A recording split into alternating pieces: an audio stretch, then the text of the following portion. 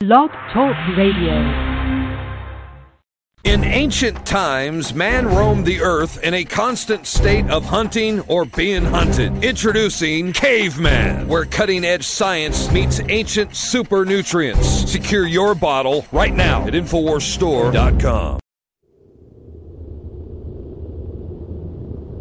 You're listening to Resolution Radio.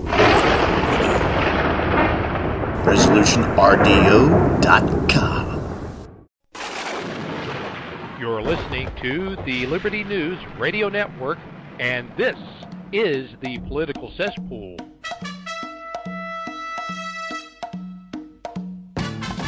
The Political Cesspool, known across the South and worldwide as the South's foremost populist conservative radio program. And here to guide you through the murky waters of the Political Cesspool is your host, James Edwards.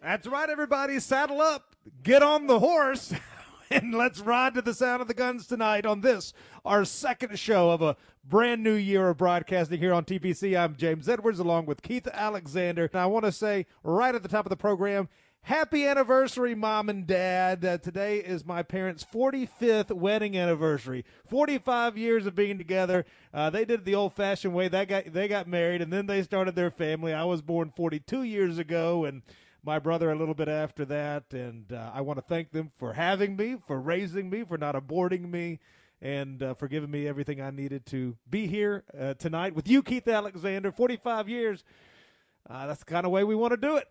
My parents had their 50th anniversary back in the 90s, so I've got a few on you. How about that? Well, happy anniversary to my parents, married on this day in 1978. We do have a great show for you tonight. A lot to talk about. I mean, a lot to talk about. Making his third appearance in as many months, former United States Representative Steve King will be back with us in the second hour tonight.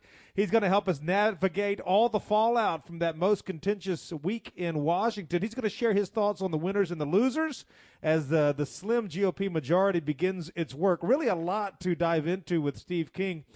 Also tonight, just added literally about 30 minutes before showtime, I texted Lauren Witzke, the firebrand former Republican nominee for the United States Senate out of the state of Delaware, and she's going to be back, and Steve King will talk about this too, but she will also be talking about a bill that has just been introduced by Representative Sheila Jackson-Lee.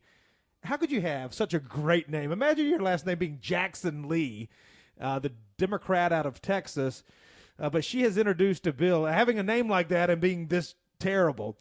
She's introduced a bill that's going to make it a federal crime if it got enacted into law for white people to criticize mass immigration or to say anything that she considers to vilify a non-white person or group. That's really does go to show, and we'll bring this up with the former congressman.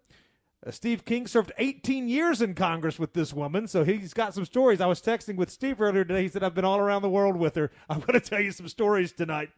And also the former Republican nominee for United States Senate, Lauren Witzke.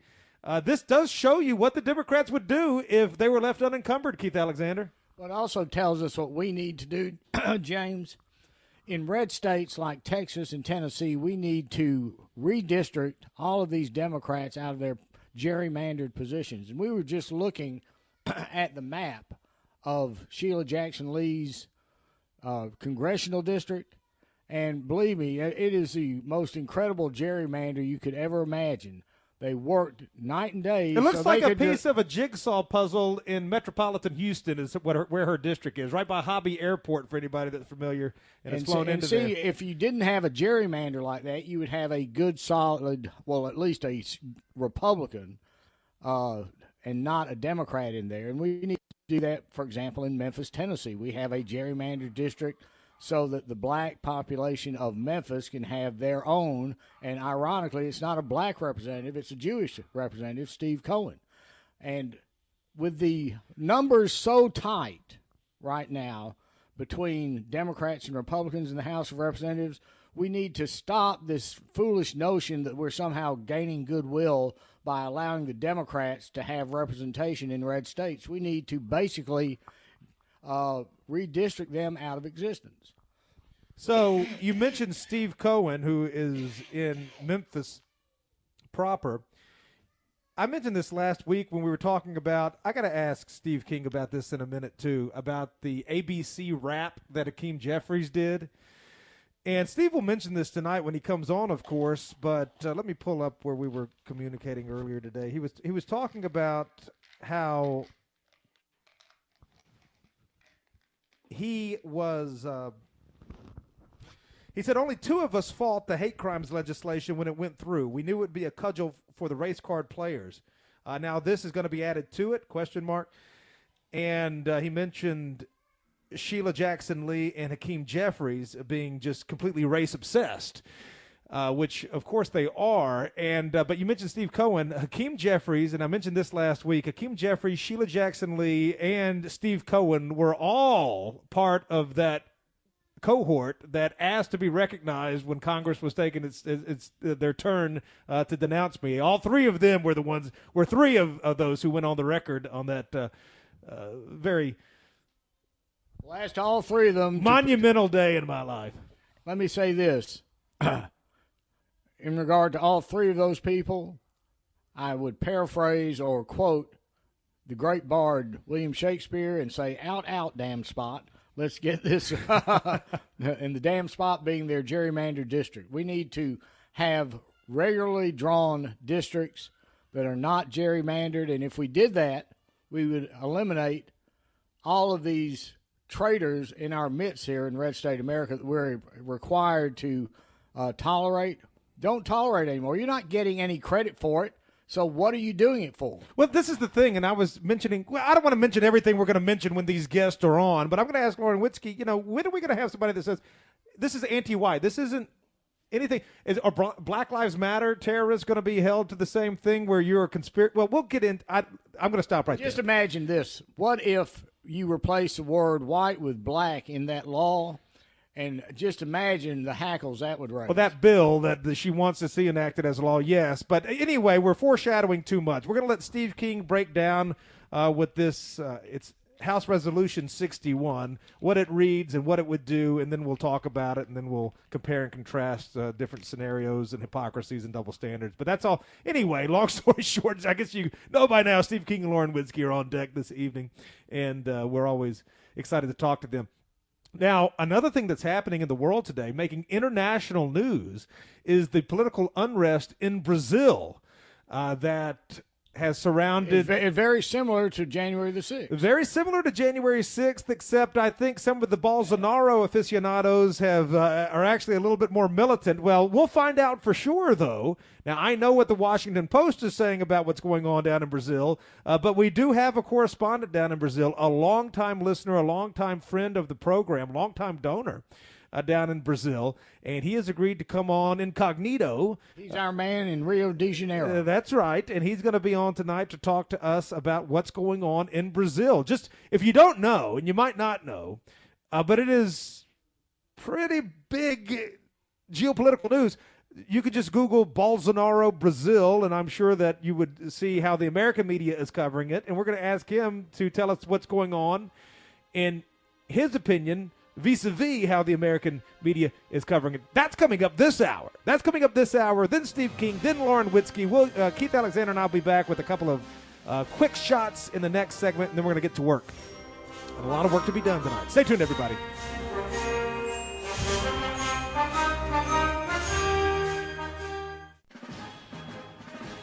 Antelope Hill Publishing is America's leading publisher of dissident books, bringing you a wide variety of new translations and original works on every subject, from the Spanish Civil War to the funding behind the transgender movement. Antelope Hill publishes books that mainstream publishers won't touch. full of information that challenges the political status quo and brings real culture to the reading public at an affordable price. If you count yourself as a political dissident, you owe it to yourself to check out the Antelope Hill catalog with exclusive offerings like Solzhenitsyn and the Right, the Open Society Playbook, Opioids for the Masses, and many more. There's something there for everyone, and new titles are added every month. Check out the catalog today at antelopehillpublishing.com. That's antelopehillpublishing.com. I'm James Edwards, and I want you to go to antelopehillpublishing.com.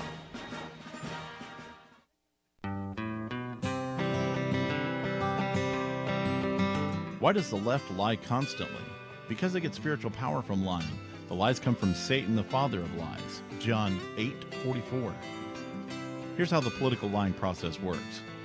Satan provides the beast with a lie. Then the more they use the lie, the more spiritual power they get. Look, the media is a lie multiplier, and this multiplication gives more evil spiritual power to the beast, and that can overwhelm and even deceive the body of Christ, especially when the body is being disobedient to the head. The churches today are incorporated, so they're subordinate to human government. They obey the beast and do nothing to restore our national relationship with God. And the government shall be on his shoulders, Isaiah 9:6. That verse is not for the present-day church. Rather, it is for the end-time church, the body of the line of Judah. A message from Christ Kingdom Ministries.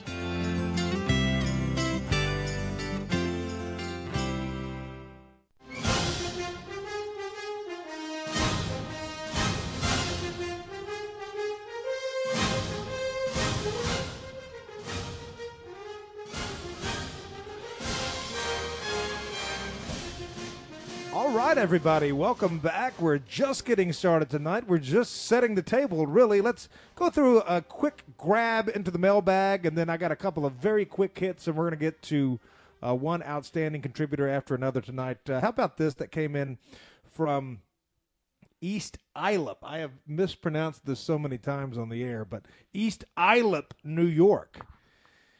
As always, I am proud to support your radio program and all the work that you do. Hello, my friends, James and Keith. And that comes from listener up in East Islip, New York. And then there was this that came in all the way from British Columbia. And this married couple writes, I look forward to new shows with you and Keith in 2023. Well, we've got them coming for you. Don't worry about that. And the reason that I thought that was interesting to read was it just goes to show, and you made mention of this before the show started tonight, that East Islip, New York, British Columbia, that is the full and complete expanse of this continent. And we have people tuned in tonight, not just tonight, but every week tuned in.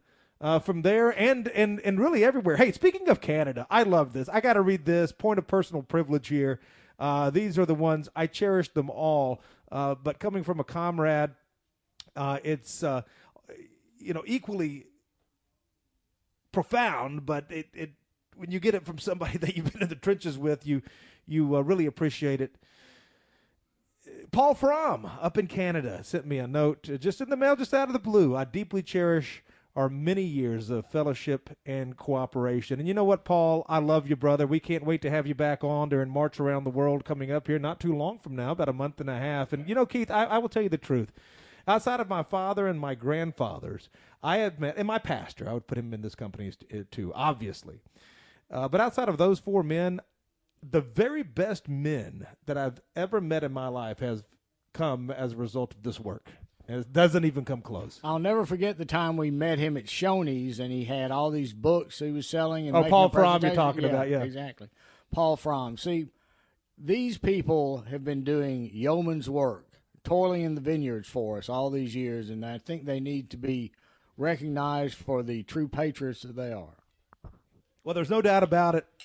You look at our guest list every year. You look at the regulars that we feature, all of these people. I don't want to start naming names, but we had a lot of them on that New Year's Eve broadcast. That was a showcase of the mainstays a couple of weeks ago, and then last week we kicked off the new year with a trio of guests, and then tonight Steve King, Lauren Witzke. I think it's, my vision going into this year is to blend the old and the new, and people from Something old, something new, something borrowed, something blue. Across the spectrum of our universe. Now, I don't want the spectrum to extend over to the moderates and the leftists, but I certainly want to get the broad spectrum of our universe and get all those people in our orbits and bring them in. We want people that support us and think like us to know that they are highly regarded and treasured by us. And it's everybody from former members of the United States Congress to people like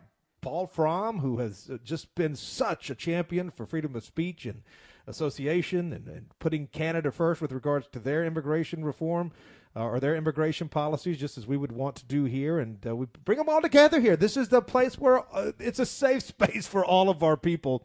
And we don't put one ahead of the other. We don't appreciate one ahead of the other. We're all in this together as sort of a round table type of deal, a Knights of the Round Table type of co-equal brotherhood.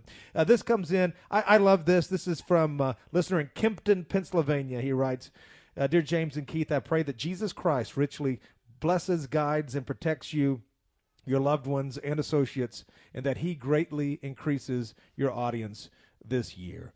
Well, thank you so much for that. Well, you know, that is exactly what's happening. You know, when you don't let people know that they have a voice and it's at a particular place and on a particular show, you can't expect to grow the movement. But on the other hand, when you do, and you've been around as long as we have, there's no telling how many people we've brought around to this point of view. What do you think, James? Well, you never know. And my goal has always been to do the best we can with what we've got and to serve as faithful shepherds to our flock. But, I hope that we reach somebody who goes off and accomplishes, that we had some small role in the development of somebody who will go out and accomplish far greater things and possesses far more talent than we could ever do or possess. So that's the goal, is to just be a cog in the engine. This comes Great Oaks from Little Acorns Grove. That is true. From a listener in New Orleans, thank you for your show. And he his notepad says, God bless America. He crossed out America. God bless Dixie. Well, amen to that, and God bless you. Hyde Park, New York, listener in Hyde Park, New York. I hope where Roosevelt was from? We'll have to look that up. That's your trivia question tonight, ladies and gentlemen. Hyde Park, New York. I hope this contribution helps the show continue. I've been listening to every show for a couple of years now, and I enjoy it more as time goes on. And by the way, folks, for everybody that sent in a donation in December, we had Harry Cooper back on last week to take a victory lap, as it was his incentives sparked our most successful fundraising drive in the 18 years, now 19 coming up. We've been on the air. If you liked that book and those signed photos, send me an email. And as I often say, if you didn't like it, send Harry an email. He asked we had to order some reinforcements because we ran out. We had more orders than what we had originally paid for. And I said, well, we're going to need 30 more photo signed cards as well. And he said, well, I've also got American signed cards from American flyboys and American Navy guys. And I said, well, I appreciate it, Harry, but I think our guys are going to want the Germans. He goes, you got it. 30 Germans coming your way. And we got those and have already sent those out as well. Anyway, we have a lot of fun here, too much. A listener from right here in Tennessee writes that it was good to see me in Atlanta. Yes, I was in Atlanta. He writes it was an outstanding speech. People did like that speech in Atlanta back in October. Thank you for all you do. God bless you in the coming year. And with audience like this, you can't falter. A lady in the Knoxville area wrote that, thank you for the hard work. Thank you for everything. And to spend as much time as you can with your children. Before you know it, they'll be grown and expecting their own. Trust me, it goes by fast. Time goes by fast. I can vouch for that. Well, it just goes to show, I think, the humanity of our audience, the humanity of our listeners, keeping all of this in mind, knowing the order of things here, God, family, republic. Well, see, like James, I had 3 children too, but mine are now all in their 30s. So I can tell you that time flies. Time flies, and it's flown here. I mean, can you believe? You look ahead. If you can look just above the horizon now, next year is going to be 20 years on the air. We're going to be in 19 later this year, and it's just it's been an amazing run, but the thing that's been most remarkable about it, or at least, certainly noteworthy, has been how fast certainly it has gone. Well, we've got smart people that come on the program. We've got an incredible audience, and you'd have to have it. And I'm so glad we can compare and contrast our audience with the people that are out there today. You may have heard a couple of years ago that they want to ban the use of master bedroom in real estate listings. They want it to be called the owner's suite, or something woke. You can't use master bedroom because master, of course, if you use the word master, every black thinks of slavery, even though they never experienced it or anything like that. The truth is only a few do, but those few are very influential. And then now the University of Southern California has banned the word field. They can't use the word field for their sporting events anymore because, well, why do you think, Keith? Let's see if you can put two and two together. Why is the word field racist now? Because you could conjure up in your imagination a cotton field. And White says we never picked cotton. My grandparents picked cotton, for God's sake. That was way after the war. But anyway, so there's all that. I don't know what to do. This is where we're at. There can be no reconciliation. We say this all the time. There's no reconciling. There's no reconciling Sheila Jackson-Lee, who wants to put whites in prison. And that's why she needs to be out of Congress, and you need to do everything that's legal to do that job for America. We don't need haters like her in our government. They are, I guarantee the founding fathers would be rolling in their graves knowing that they set up a government that would be represented by the likes of Sheila Jackson-Lee. Yeah, so that's what I'm saying. I mean, the path forward is going to be secession, whether we initiate it or it balkanizes through natural causes. We might as well face the fact that, and by the way, go to my Twitter, ladies and gentlemen, at James Edwards TPC. Follow us if you're not following us. It's not just mine. It's the royal we. It's for the program, too. But look at this picture of Sheila Jackson-Lee. There's no reconciliation with that. Look, let me tell you this. It's our marriage with the blue states of America is worse than any marriage with the possible exception of Franklin Roosevelt and Eleanor. Of course, she's in Texas, but because she's in this jigsaw piece district that they carved out for her in Houston. Gerrymander like a salamander. They can gerrymander, but if we do it, it's racist. But if they do it, it's good. It's noble and honorable. I have a dream this weekend that affirmative action is going to be outlawed by the Supreme Court. That take care of Jackson-Lee, right? Or would it? Or I don't know how that works. We'll be right back. Exposing corruption, informing citizens, pursuing liberty. You're listening to Liberty News Radio.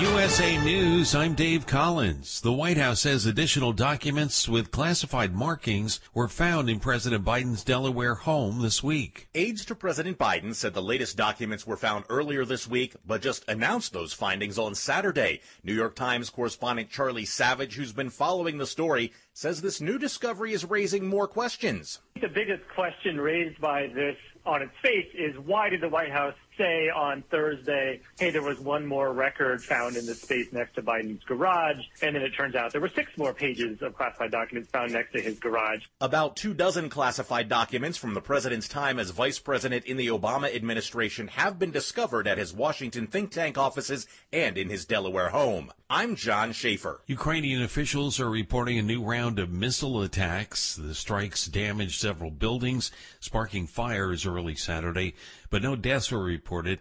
The attacks follow Russian claims that its forces seized control of the eastern Ukrainian town of Soledar. The Ukrainian government denied Moscow's claim on Friday. California Governor Gavin Newsom asking President Biden to approve a major disaster declaration for his state with another round of atmospheric rivers on the way. Here's the governor. These atmospheric rivers, a few years ago, no one had heard of an atmospheric river. There was just some scientists down at Scripps saying, hey, you should pay attention to this thing that we've coined, called atmospheric rivers. California's been getting slammed by a series of powerful Pacific storms, causing flooding, mudslides, and power outages and killing 19 people. Maine has its first big Mega Millions winner. Lottery officials say someone in the Pine Tree State picked all 6 numbers to win last night's jackpot worth an estimated $1.35 billion. The ticket holder now has the option to receive the money in 30 payments or take a lump sum of $724 million. This is USA News. So right now may be the perfect time for you to rethink how you pay for health care. And here's why. Not only is it open enrollment for a lot of people, It's also a time you can join MediShare and save even more than usual. And it's true, the typical family switching to MediShare saves $500 or more a month, which is obviously huge for a lot of people, but what's more, they like it. MediShare has double the customer satisfaction rate compared to health insurance. Double. There are 400,000 members. They've shared over $4 billion in medical bills, and it really is a great community, too. People encourage and pray for each other. And here's the thing. If you join MediShare Complete right now, they'll waive your new member fees, and you'll save an additional 10% off all of 2023. That's right. No fee to join, 10% off every month of next year, but it's a very limited time offer. You have to sign up before January 15th. Great savings, great health care. Find out more. Call now. 833-34-BIBLE. That's 833-34-BIBLE. 833-34-BIBLE.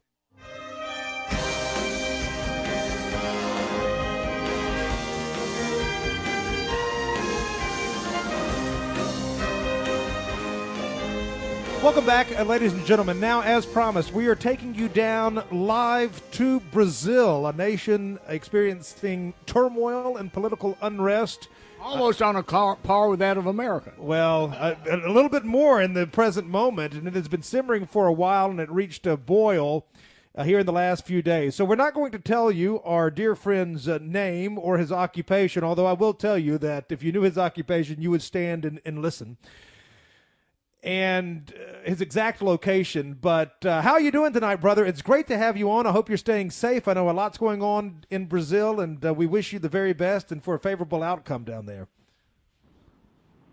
Hi, James. Thanks for having me again. Such an honor to be here.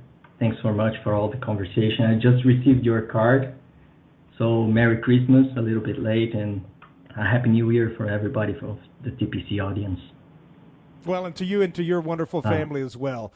Let's just get right down to it then. I sent you this article earlier. I'd like to read a couple of paragraphs, and then you tell us what's really going on. This is from the Washington Post, so-called journalist Terrence McCoy. The article headline is, How Bolsonaro's Rhetoric, Then His Silence, Stoked Brazil Assault. And this is what they say is going on from Rio de Janeiro. For more than 4 years, the most fundamental questions has loomed over Brazil. Would its young democracy survive the presidency of Jair Bolsonaro?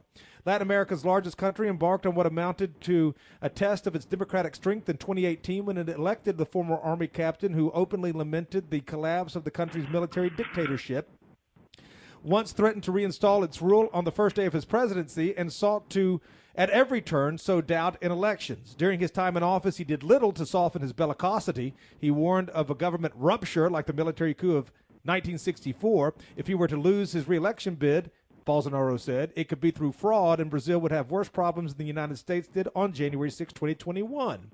For many Brazilians, Sunday afternoon, this is last Sunday, ladies and gentlemen, was the arrival of such a moment when Bolsonaro supporters laid siege to three pillars of the federal government, the presidential palace, the Supreme Court, and the Congress, bringing democracy here to a sudden standstill. Again, this is Washington Post so-called reporter writing. The scenes of smoke and violence were at once both shocking and predictable. The tragic realization of a prophecy Bolsonaro has repeated and uttered to mobilize his base and terrify his adversaries. So what's really going on? I trust your assessment and your commentary much more than any so-called American journalist. Mm-hmm. Well, James, we had our January 6th here, except for the fact it was in the 8th. It's all about the same. People were really unsatisfied with the results of the election. Bolsonaro has been really quiet. Later on in the article, he says something about it, and he says that in a bad sense. But Bolsonaro stayed quiet exactly to show that the unrest of the people is not related to him, but to the situation that we have a false president, convicted thief, a person that is related to the biggest scams of corruption ever existed in the face of the earth. The amount of money that the Workers' Party stole from the Brazilian people during their government from 2003 to 2016, it amounts to trillions of reais, trillions of dollars. So everybody knows what's going on, and some people really went to the streets, and the situation on the January 8th is just the same as January 6th. Exactly the same. And the government of Lula now is profiting on it. And these leftist media, I gotta tell you, I couldn't read the whole issue that you sent me because it's just nauseating, just like the rest of the media. I mean, it's nauseating.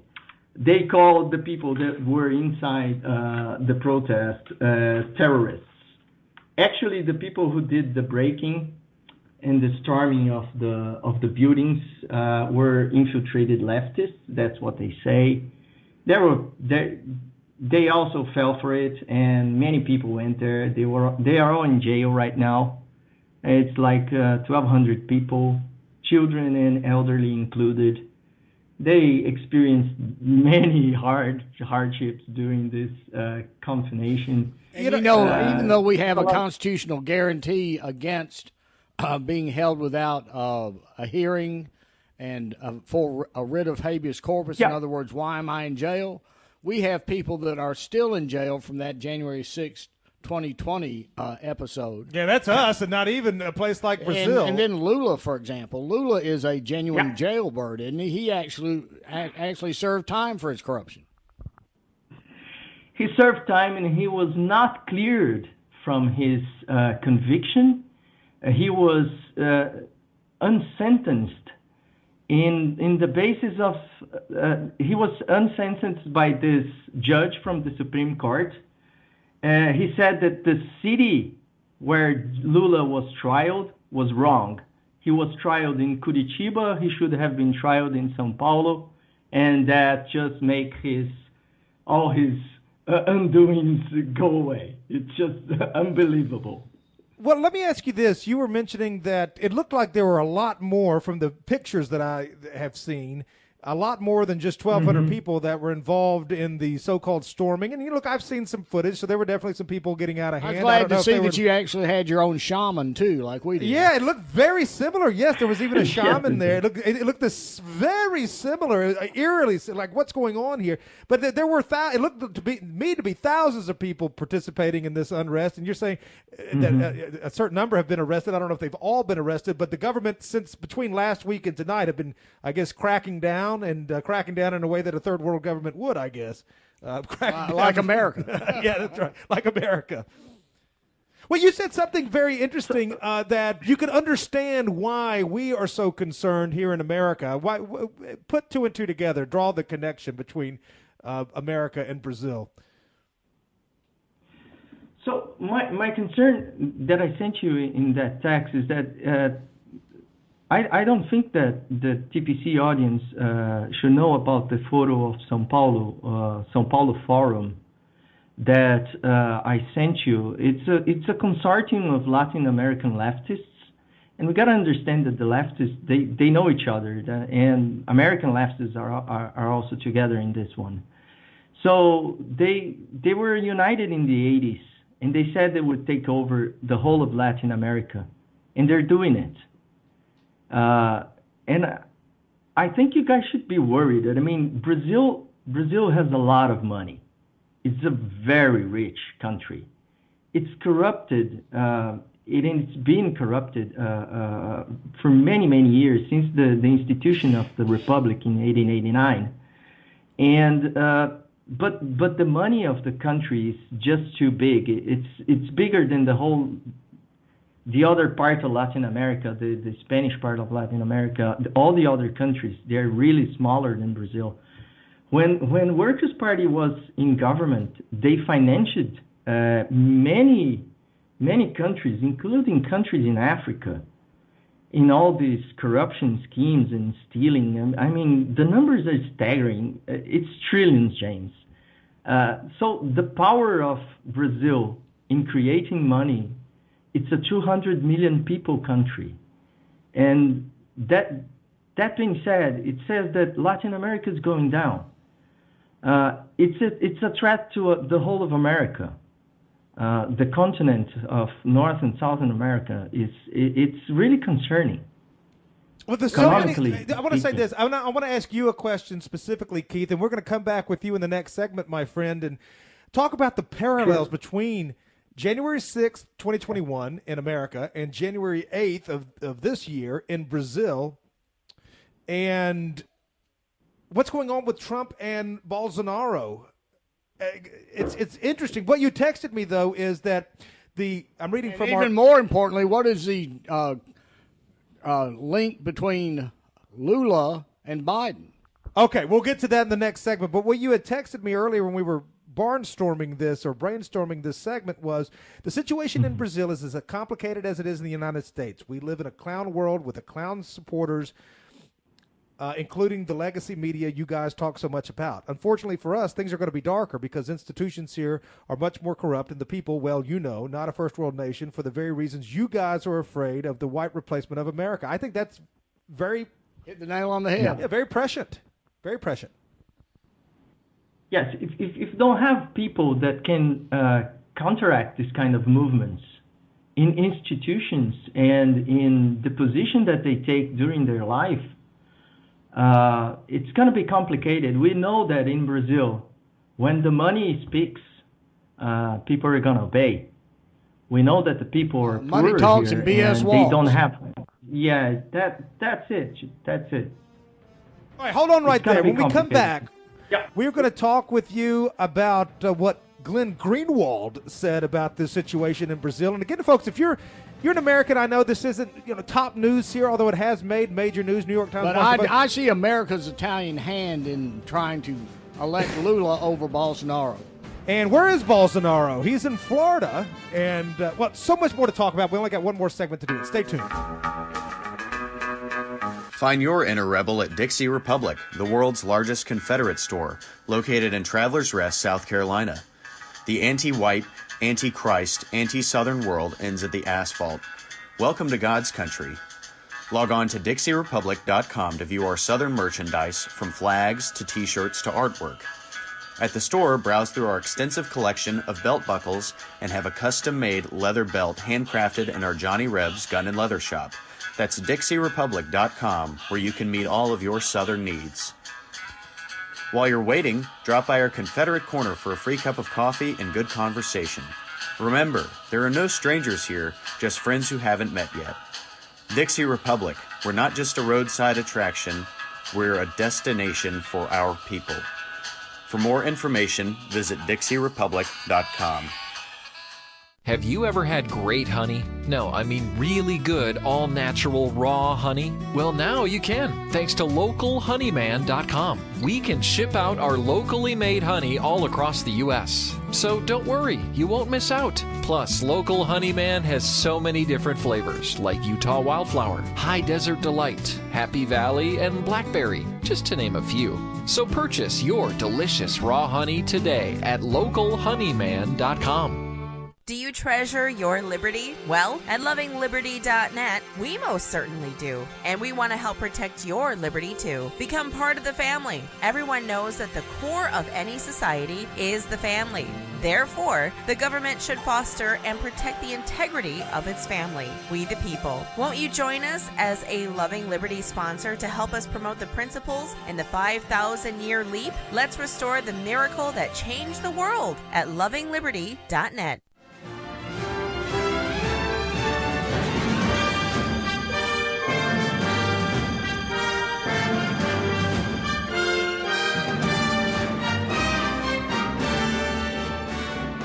Welcome back. It's in light of this situation of international intrigue to have someone on the ground in Brazil calling in live tonight to share with us his opinion on what's going on and how it runs contrary to what you've been reading.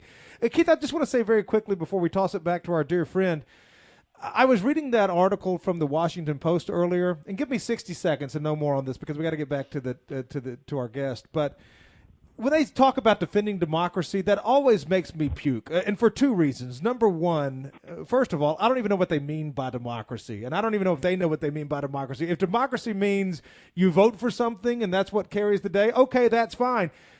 when did we vote for all of the radical when did Americans get a chance to go to the ballot and vote for all of the radical egalitarian movements of the last 100 years? When did we ever?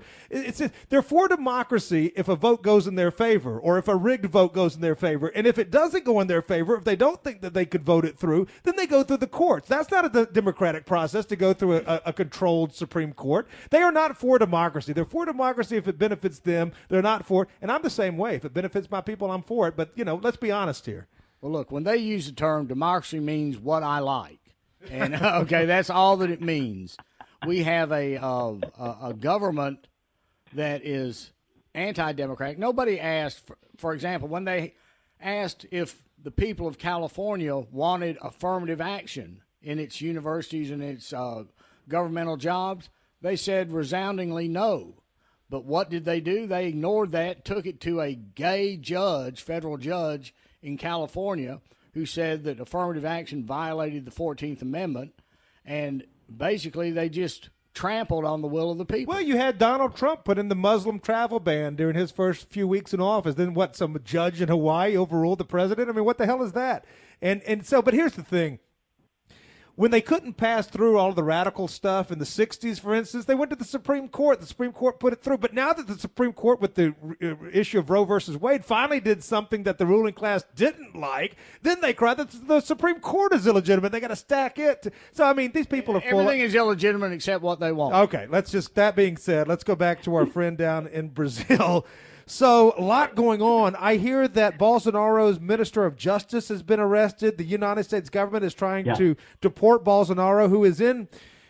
Listen, I always liked Bolsonaro. Folks, basically what's happened is what happened on January 6th happened this week in Brazil on January the 8th. You had people that were concerned about malfeasance, the integrity of an election. Malfeasance in the electoral process, and Bolsonaro is a Trumpian-type figure. You have Trump now facing so many different charges and investigations, or may soon be charged and indicted, and a lot of stuff going on, a lot of smoke there. And that may soon be happening with Bolsonaro. But I always liked Bolsonaro, and I liked him even more this week. He was shuffling around a Publix in Orlando, and I swear I know that Publix. And then after he went shopping at the grocery store, he went to KFC. Now, how could a guy like that not be on the right side of heaven? I mean, come on. Anyway, but you sent me this week this situation with go ahead and comment on that, please. But he is in Florida. They're trying to send him back down to – yeah, go. Yeah, he's a people's people. He's a guy. I'm beginning to think that South Florida is the capital of Latin America. If I had been at that Publix and I ran into Bolsonaro, he was just walking around like a normal guy, just shopping. Somebody videotaped it. He pointed at him and smiled. He was just walking around shopping. If you don't know what a Publix is, Publix, it's just a grocery store chain that's popular in Florida. Anybody that's been in Florida knows Publix. But anyway, continue. We're taking up all your time. Go. No. I think you're going to be friends with him in 3 seconds, James. You're going to like him. He's a good guy. And just pointing out one paragraph of this piece you sent me. I mean, he said that as his administration accumulated problems, corruption, creeping coronavirus outbreak. I mean, corruption. Bolsonaro just ended corruption in Brazil. It was the first time in my life. I'm 43. It was the first time in my life that I heard that corruption in Brazil ended. People in Brasilia, the capital, they were really, really mad about this. Politicians got over that. I mean, they were really upset with this because he just went inside the presidency. He said, "Stop stealing." And everything stopped. For the first time in my life, we saw the country starting to grow, even though the pandemic hit in hard for us. Even though everything they said, economy of Brazil was the only one in the world during the pandemic that went well. All the other countries, including the United States, had inflation bigger than Brazil. So it's incredible. I believe that. The guy did an amazing job. You notice that Florida is like the epicenter of common sense in America. We got the best people out of Cuba Then we've started getting the best people out of Venezuela. It sounds like we're going to get some good people from Brazil, too. Well, I hope that Bolsonaro gets to stay in Florida. If I could have been at KFC when he was there, there's footage. There's footage of him eating a KFC. I mean, a president of one of the biggest, nations in this hemisphere. The legitimate president. Well, and I mean, the former or still legitimate president, whatever, going to Publix and a KFC. I mean, that just goes to show. I want to be. That's right, my friend. I want to stand shoulder to shoulder with people like that. I got a lot more in common with the guy that shops at Publix and eats at KFC when he's done shopping than I do with the ruling class here. But you sent me this, and I got to get your comment on this. So this is from Glenn Greenwald, a true investigative journalist, a true journalist. The censorship regime, and he's leftist. Yeah, he's left of center, but he's an honest leftist. He's an honest leftist. The censorship regime in Brazil is growing rapidly, virtually daily now. We just obtained a censorship order that is genuinely shocking, directing multiple social media platforms to immediately remove numerous prominent politicians and commentators. It's kind of like what they do here, except it's unofficial. I can't overstate, Greenwald continues, how shocking and dangerous this censorship order is. It's from the same judge that even the New York Times has been warning about as authoritarian. Alexander, you can pronounce this. Pronounce this for me. What's his name? Yeah. Alexandre de Moraes. All right. Say that, Keith, just like he said it. Alexandre de Moraes. All right. A sign of how repressive the situation in Brazil is. I had to spend hours. This is Glenn Greenwald again. I had to spend hours with lawyers even figuring out if I can report this. I've confronted governments around the world, and this is the only time I've ever asked, should I report this? Can I safely criticize this judge? And then Elon Musk even responded to that. And you said, my friend, that this is the judge that has cleared Lula for the election, has arrested and blocked every dissident voice in Brazil and many others. Actions never heard of in the Brazilian injustice system. We're going to quit talking over you and give you the last 5 minutes. Take it away. Tell us what's going on with this judge. Tell us what's going on. And how can it be made right? Final thoughts and what's going to happen with Bolsonaro, in your opinion. Take it away. So this judge, they say that there's been a death of a judge, a Supreme Court justice in Brazil, I think about 5 years ago. And the guy who replaced him is this Alexandre. And they say that the guy who died is like a Brazilian way of killing people. You take down an airplane. That's how they do it. It was another Antonin Scalia. Crash. Yeah, sort of. So this guy took in. He is being associated with the Workers' Party ever since before they came to power. He is said to be the lawyer of the biggest criminal organization in Brazil. I mean, drug dealers. So this guy, he was laying low until the coming of Bolsonaro. After that, he became taking power. As of today, he has censored the media platforms of 3 or 4 major Brazilian political figures, including a congressman, the biggest voted congressman of Brazil in the last election. I think 14 million voters, something like that. And he has authorized you just said the Minister of Justice of Brazil, he just arrived in Brazil and was arrested. He authorized that. So everything that the justice system is, everything that is asked through the justice system of Brazil is going through this guy. And he's bearing everything that is from the right and making pass of everything that is from the left. And nobody does nothing. Nobody does nothing. It's happening since 2020. And nothing happens. We don't know. So you got this judge that's arbitrarily deciding, arbitrarily steering the rudder of this huge nation on this hemisphere.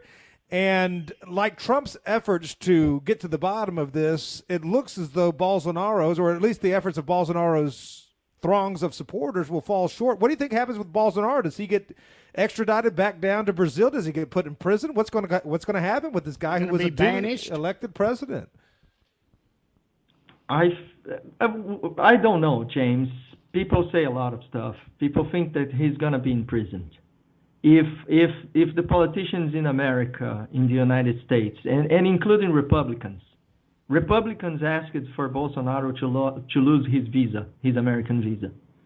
And if he goes back to Brazil, he's going to be in prison. That's for sure.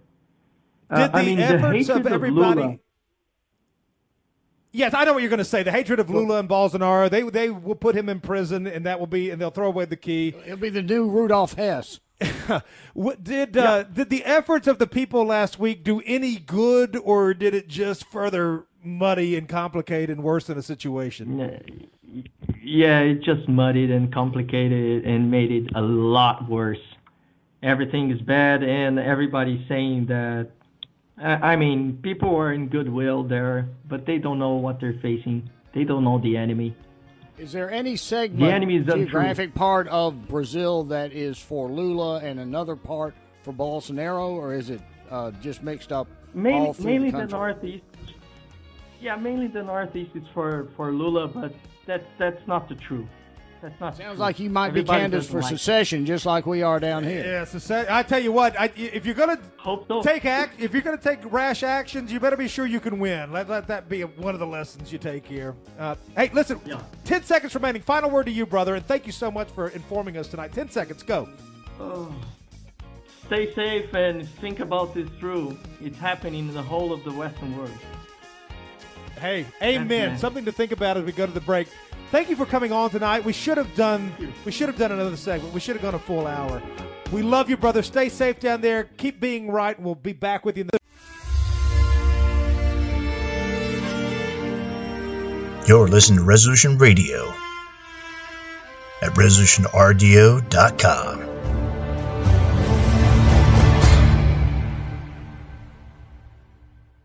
Napa know-how. A Napa guy knows the only way you'd give a freshly minted driver a brand new car is if he promises to never drive it. Instead, let him grind the gears and knock over the neighbor's mailbox in something a little more suited to his skill level. And with over 500,000 parts and a little Napa know-how, he can safely drive something that's nearly as old as he is. It's not perfect, but it's perfect for him. That's Napa know-how. Napa know-how.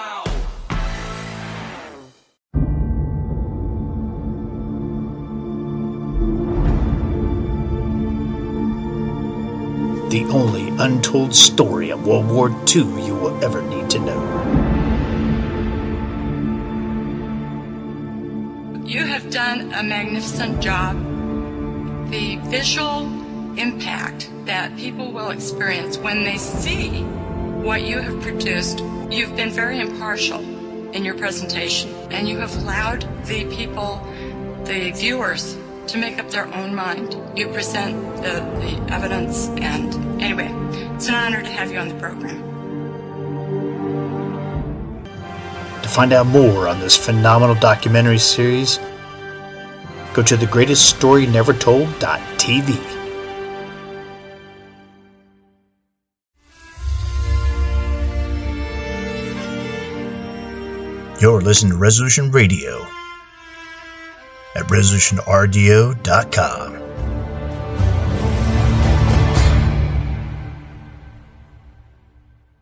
In ancient times, man roamed the earth in a constant state of hunting or being hunted. Introducing Caveman, where cutting-edge science meets ancient super nutrients. Secure your bottle right now at InfoWarsStore.com. You're listening to the Liberty News Radio Network, and this is the Political Cesspool.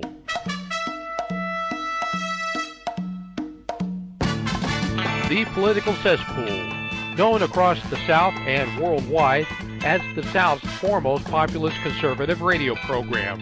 And here to guide you through the murky waters of the Political Cesspool is your host, James Edwards.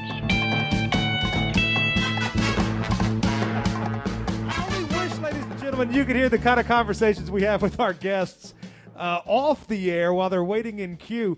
We had a wonderful, about a 5-minute extended session with our correspondent down in Brazil talking about all of the unrest taking place in Brazil. How about us having on a guy from Brazil that's telling us exactly what's going on with Bolsonaro and Lula and the unrest Very similar to January 6th. And now we're going to swamp to Brazil North with Steve King. Well, that's right. We just had a laugh with Congressman Steve King. He spent 18 years. You know, Steve. Listen, I actually got a letter from the union here at Liberty News Radio that said if we have Steve King on any more often, we got to give him co-host pay. I guess so. That means you get nothing. I'm not for sale, you guys. Put me on the record. Damn good thing, because we don't have any money to pay. One of the reasons we get along, I think. But there he is, ladies and gentlemen, for the third time in as many months. He made his debut on the program back last week of he opened up the Christmas season last week of November. He was on with us again on Christmas Eve, no less, and now back here the second week of January. Third time in 3 months. Former United States Congressman Steve King. And Congressman, it is great to have you back for any occasion. There's been a lot going on in Washington since the calendar flipped to 2023, and you're going to help us navigate all of that fallout and handicap the winners and losers. Are you ready? I think I am ready, but I'm never sure with you guys, so let's do our best. Neither are we. Yeah, that's for sure. Well, in your opinion, how did all of the dust settle? So McCarthy is in, but at what cost? What prizes did those who are most it was the good, the bad, and the ugly. Yeah, most in line with our opinion get out of all of the horse trading that took place? We talked about a lot of this last week, but now that the dust has settled, how did it end? Yeah, I want to be careful not to conform with what I said to now General Scott Perry, who I think did a terrific job in there and came into his own. And we saw it publicly, and what was going on privately that has been related to me was just excellent with that man and many of the others that were there. I made this argument during the race for the speaker that, you just go ahead and shoot Kevin McCarthy down. Those other guys that say they were stuck with him now and forever, that nobody else can do that job but Kevin McCarthy. Well, that's kind of a crazy statement. 330 million of us. He's the only one. So is he like the political messiah? Of course not. So they never offered an alternative other than McCarthy out of the 201 that were stuck with him. And so that kind of got pressured in that fashion. But I said, if you vote McCarthy out and say no speakership for you because of it's a character issue that didn't get raised enough, it was policy that got discussed. But if they had voted him out, whoever they would have picked out of the corral, the Republican conference corral, if that's what they decided to do, would have given them the same issues, the same rules that they were able to negotiate with McCarthy, and probably more.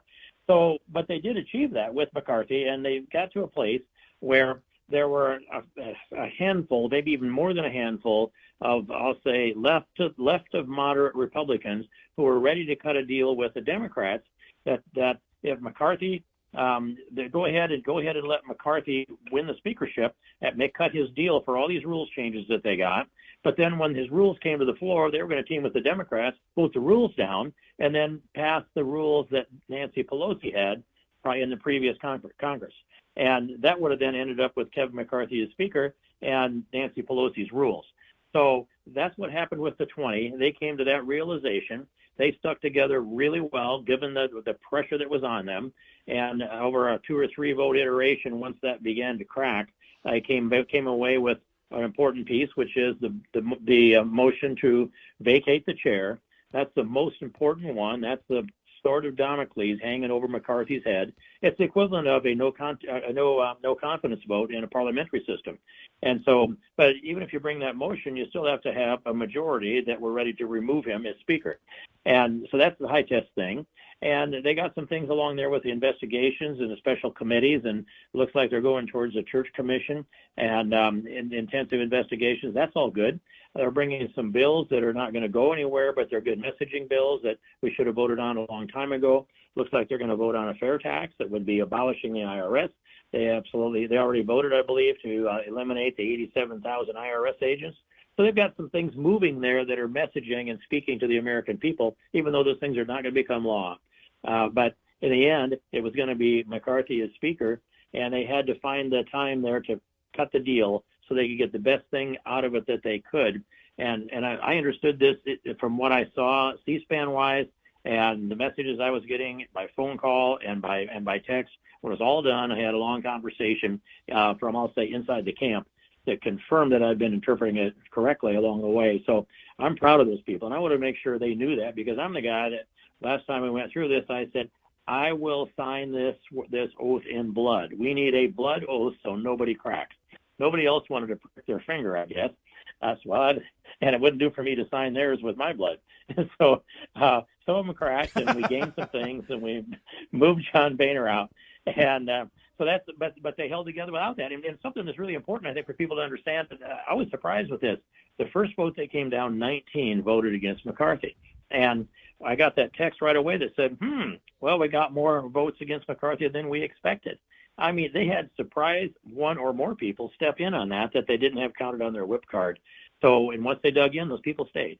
So I think we should look at those 20 as really strong stalwarts that brought about the changes that are the great beginning of turning that House of Representatives over to we the people and letting the regular members of Congress, the rank and file members of Congress, actually have a voice, where Nancy Pelosi and Kevin McCarthy had taken to a place where, as Chip Roy said, not one single rank and file member of Congress was allowed to even bring an amendment to the floor in 6 years. I've done 6 of them in one day, and passed them, by the way.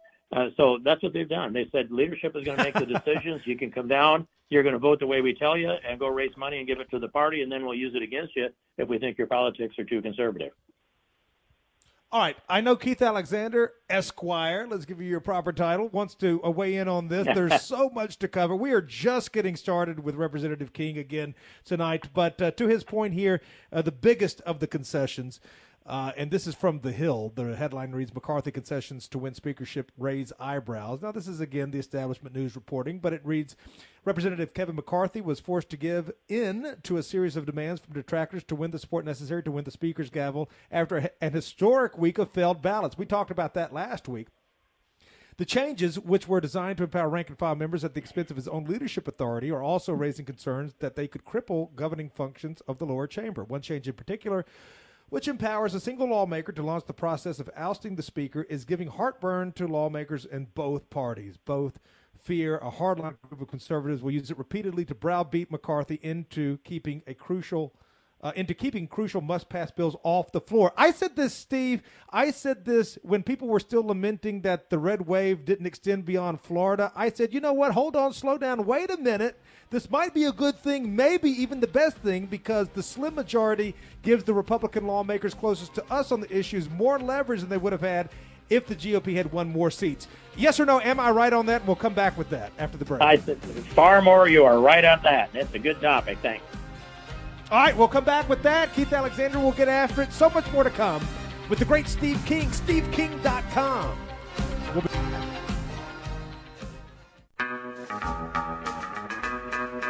Find your inner rebel at Dixie Republic, the world's largest Confederate store, located in Travelers Rest, South Carolina. The anti-white, anti-Christ, anti-Southern world ends at the asphalt. Welcome to God's country.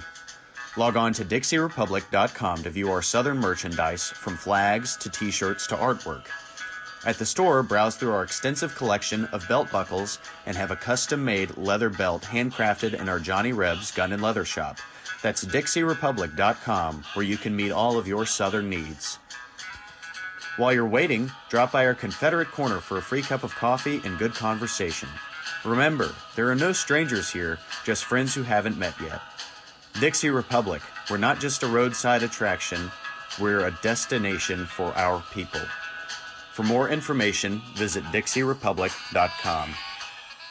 As you are aware, America is divided over every fault line possible. This is intentionally fostered by those who do not love God, family, or country. We believe a peaceful future as a free people absolutely depends on civility. Clarion Call for Civility is looking for funding and volunteers at every level to make our hopes and efforts a reality. Please donate, sign our pledge, and help us in our sacred cause. Please visit callforcivility.com for more details. Callforcivility.com. Former Sheriff Richard Mack recounts in his book The Proper Role of Law Enforcement how he came to realize while working as a beat cop how wrong the all-too-common orientation of police officers is when they think of their job as being to write tickets and arrest people. Richard Mack tells of his personal transformation from by-the-number cop to Constitution-conscious defender of citizen safety and freedoms. Learn what it really means to serve and protect. Purchase your copy at CSPOA.org. That's CSPOA.org.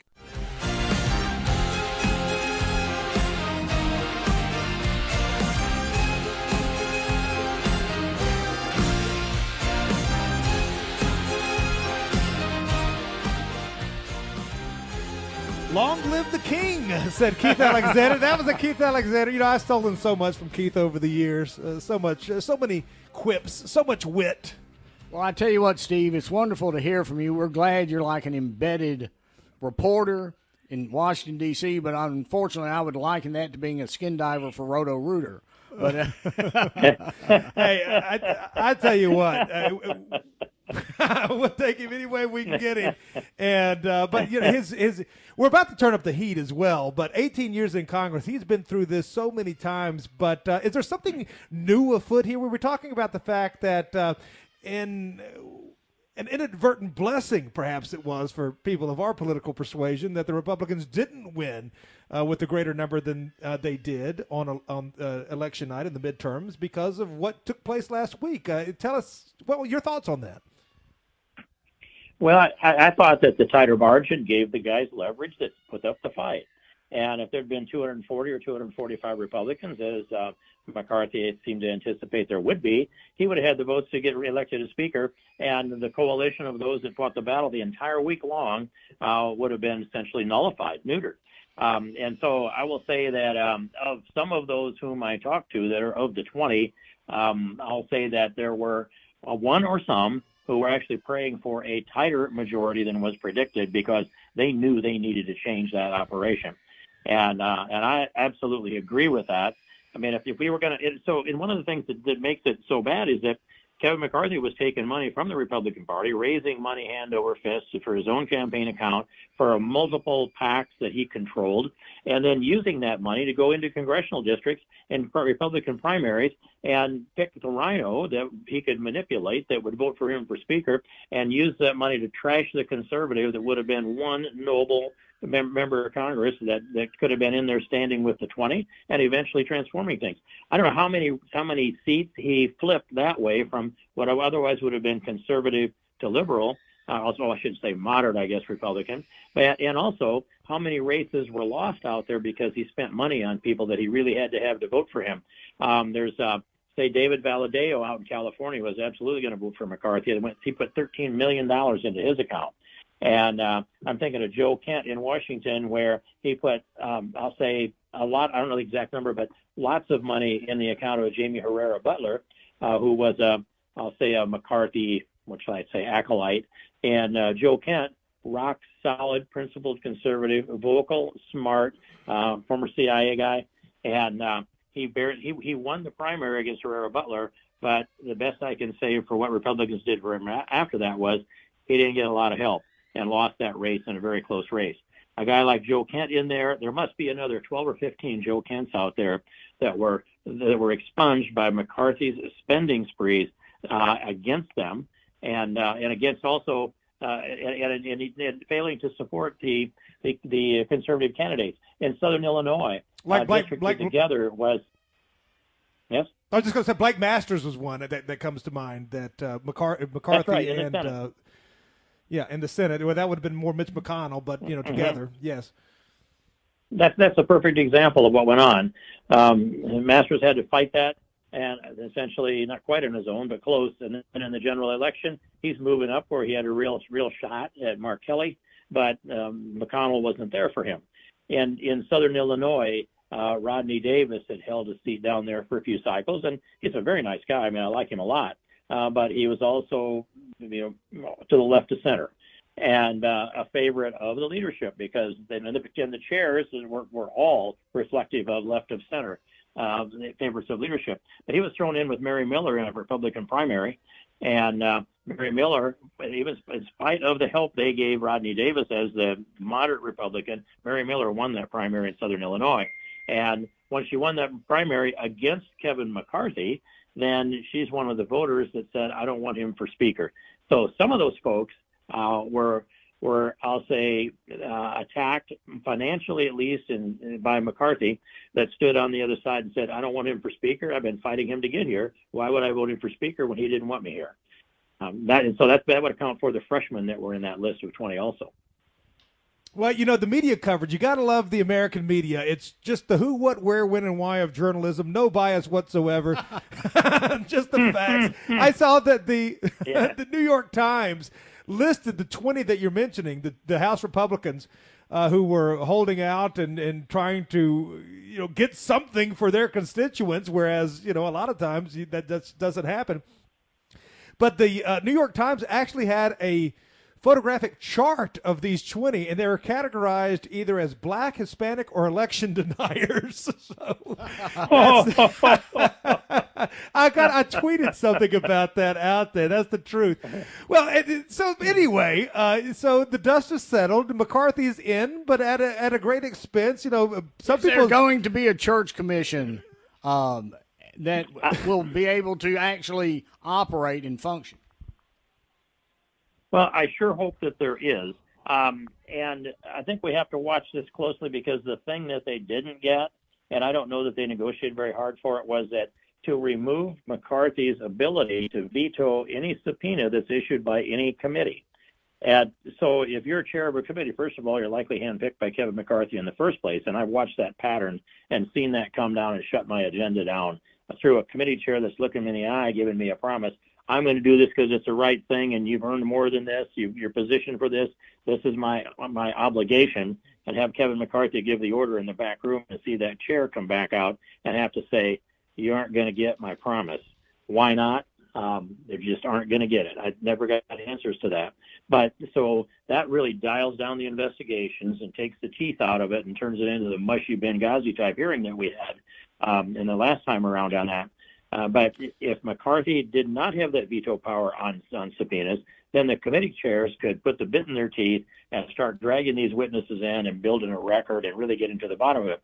So I think it's going to be under question the whole time how much is constrained by McCarthy. And I'll have some ear into that. And by the way, these fellows like Scott Perry and Andy Biggs and Ralph Norman and so many others in there that stood their ground at the end, their instincts and their intellect and their experience tell them what's going on when that happens.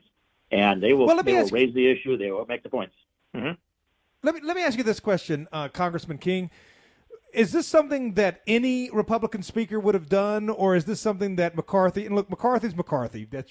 He's no more, he's no less. Political animal. But is this something that he should get credit for? Is this something that anybody who filled the seat would have done? I'm reading the headline here now. Kevin McCarthy confirms House panel boot for Schiff, Swalwell, and Omar. So he's removed these three high-profile Democrats from their committee assignments, is that anything that he should be lauded for, or is that just sort of like a baseline deal that you could have gotten out of anybody?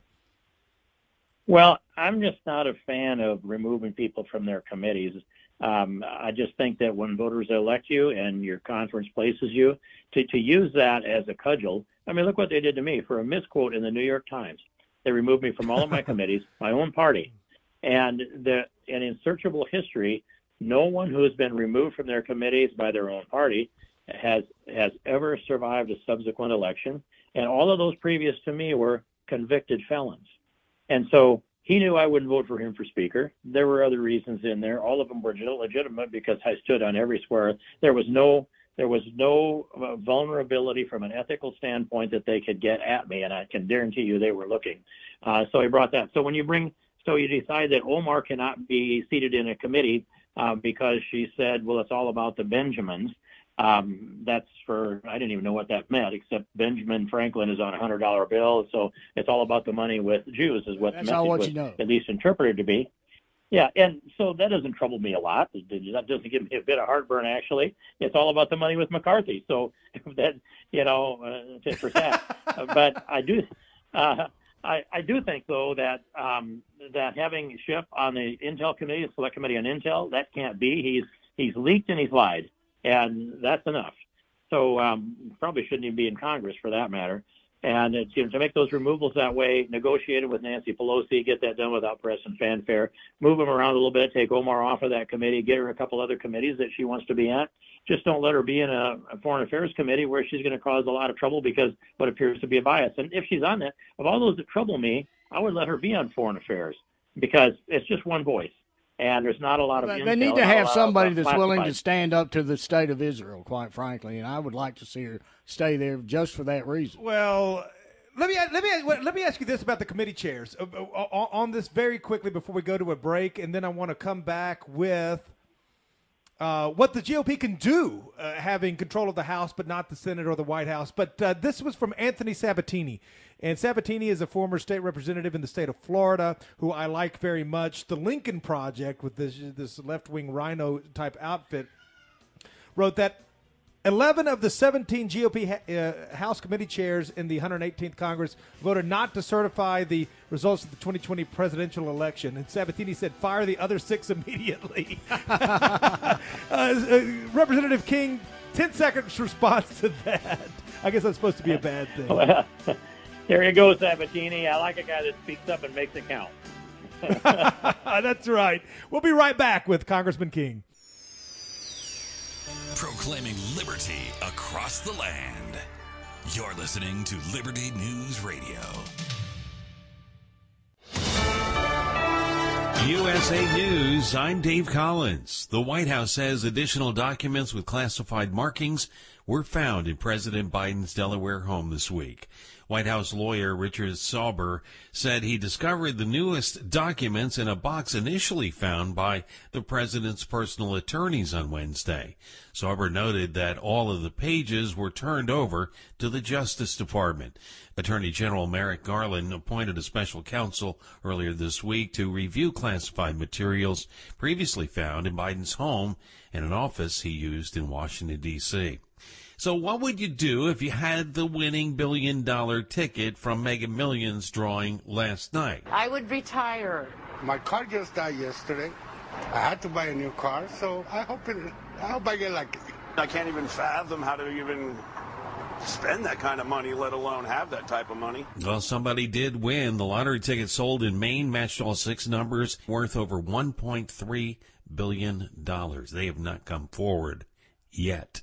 The CDC and FDA are looking into concerns that the Pfizer COVID vaccine causes strokes in those 65 and older. The CDC notes that overall the data suggests it's very unlikely there's a true clinical risk. School policies are getting strict about everything, including some things that seem really innocent. According to a report from England, 2 schools there have banned students from having any kind of physical contact.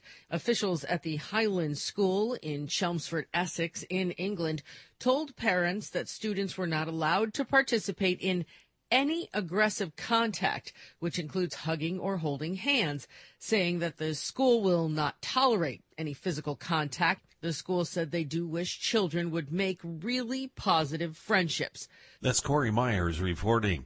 This is USA News. So right now may be the perfect time for you to rethink how you pay for health care. And here's why. Not only is it open enrollment for a lot of people, it's also a time you can join Medishare and save even more than usual. And it's true, the typical family switching to Medishare saves $500 or more a month, which is obviously huge for a lot of people. But what's more, they like it. Medishare has double the customer satisfaction rate compared to health insurance. Double. There are 400,000 members. They've shared over $4 billion in medical bills, and it really is a great community, too. People encourage and pray for each other. And here's the thing. If you join Medishare Complete right now, they'll waive your new member fees, and you'll save an additional 10% off all of 2023. That's right. No fee to join, 10% off every month of next year, but it's a very limited time offer. You have to sign up before January 15th. Great savings, great health care. Find out more. Call now. 833-34-BIBLE. That's 833-34-BIBLE. 833-34-BIBLE.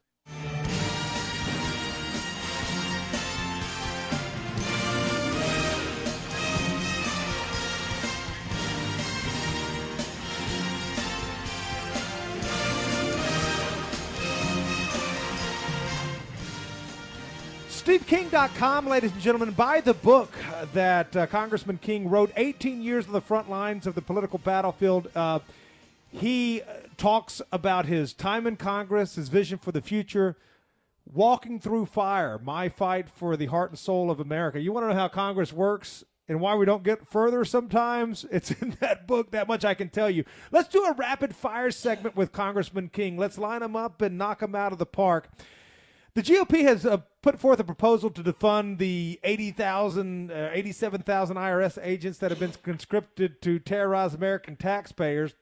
I'm reading now from the American media, which I should never do.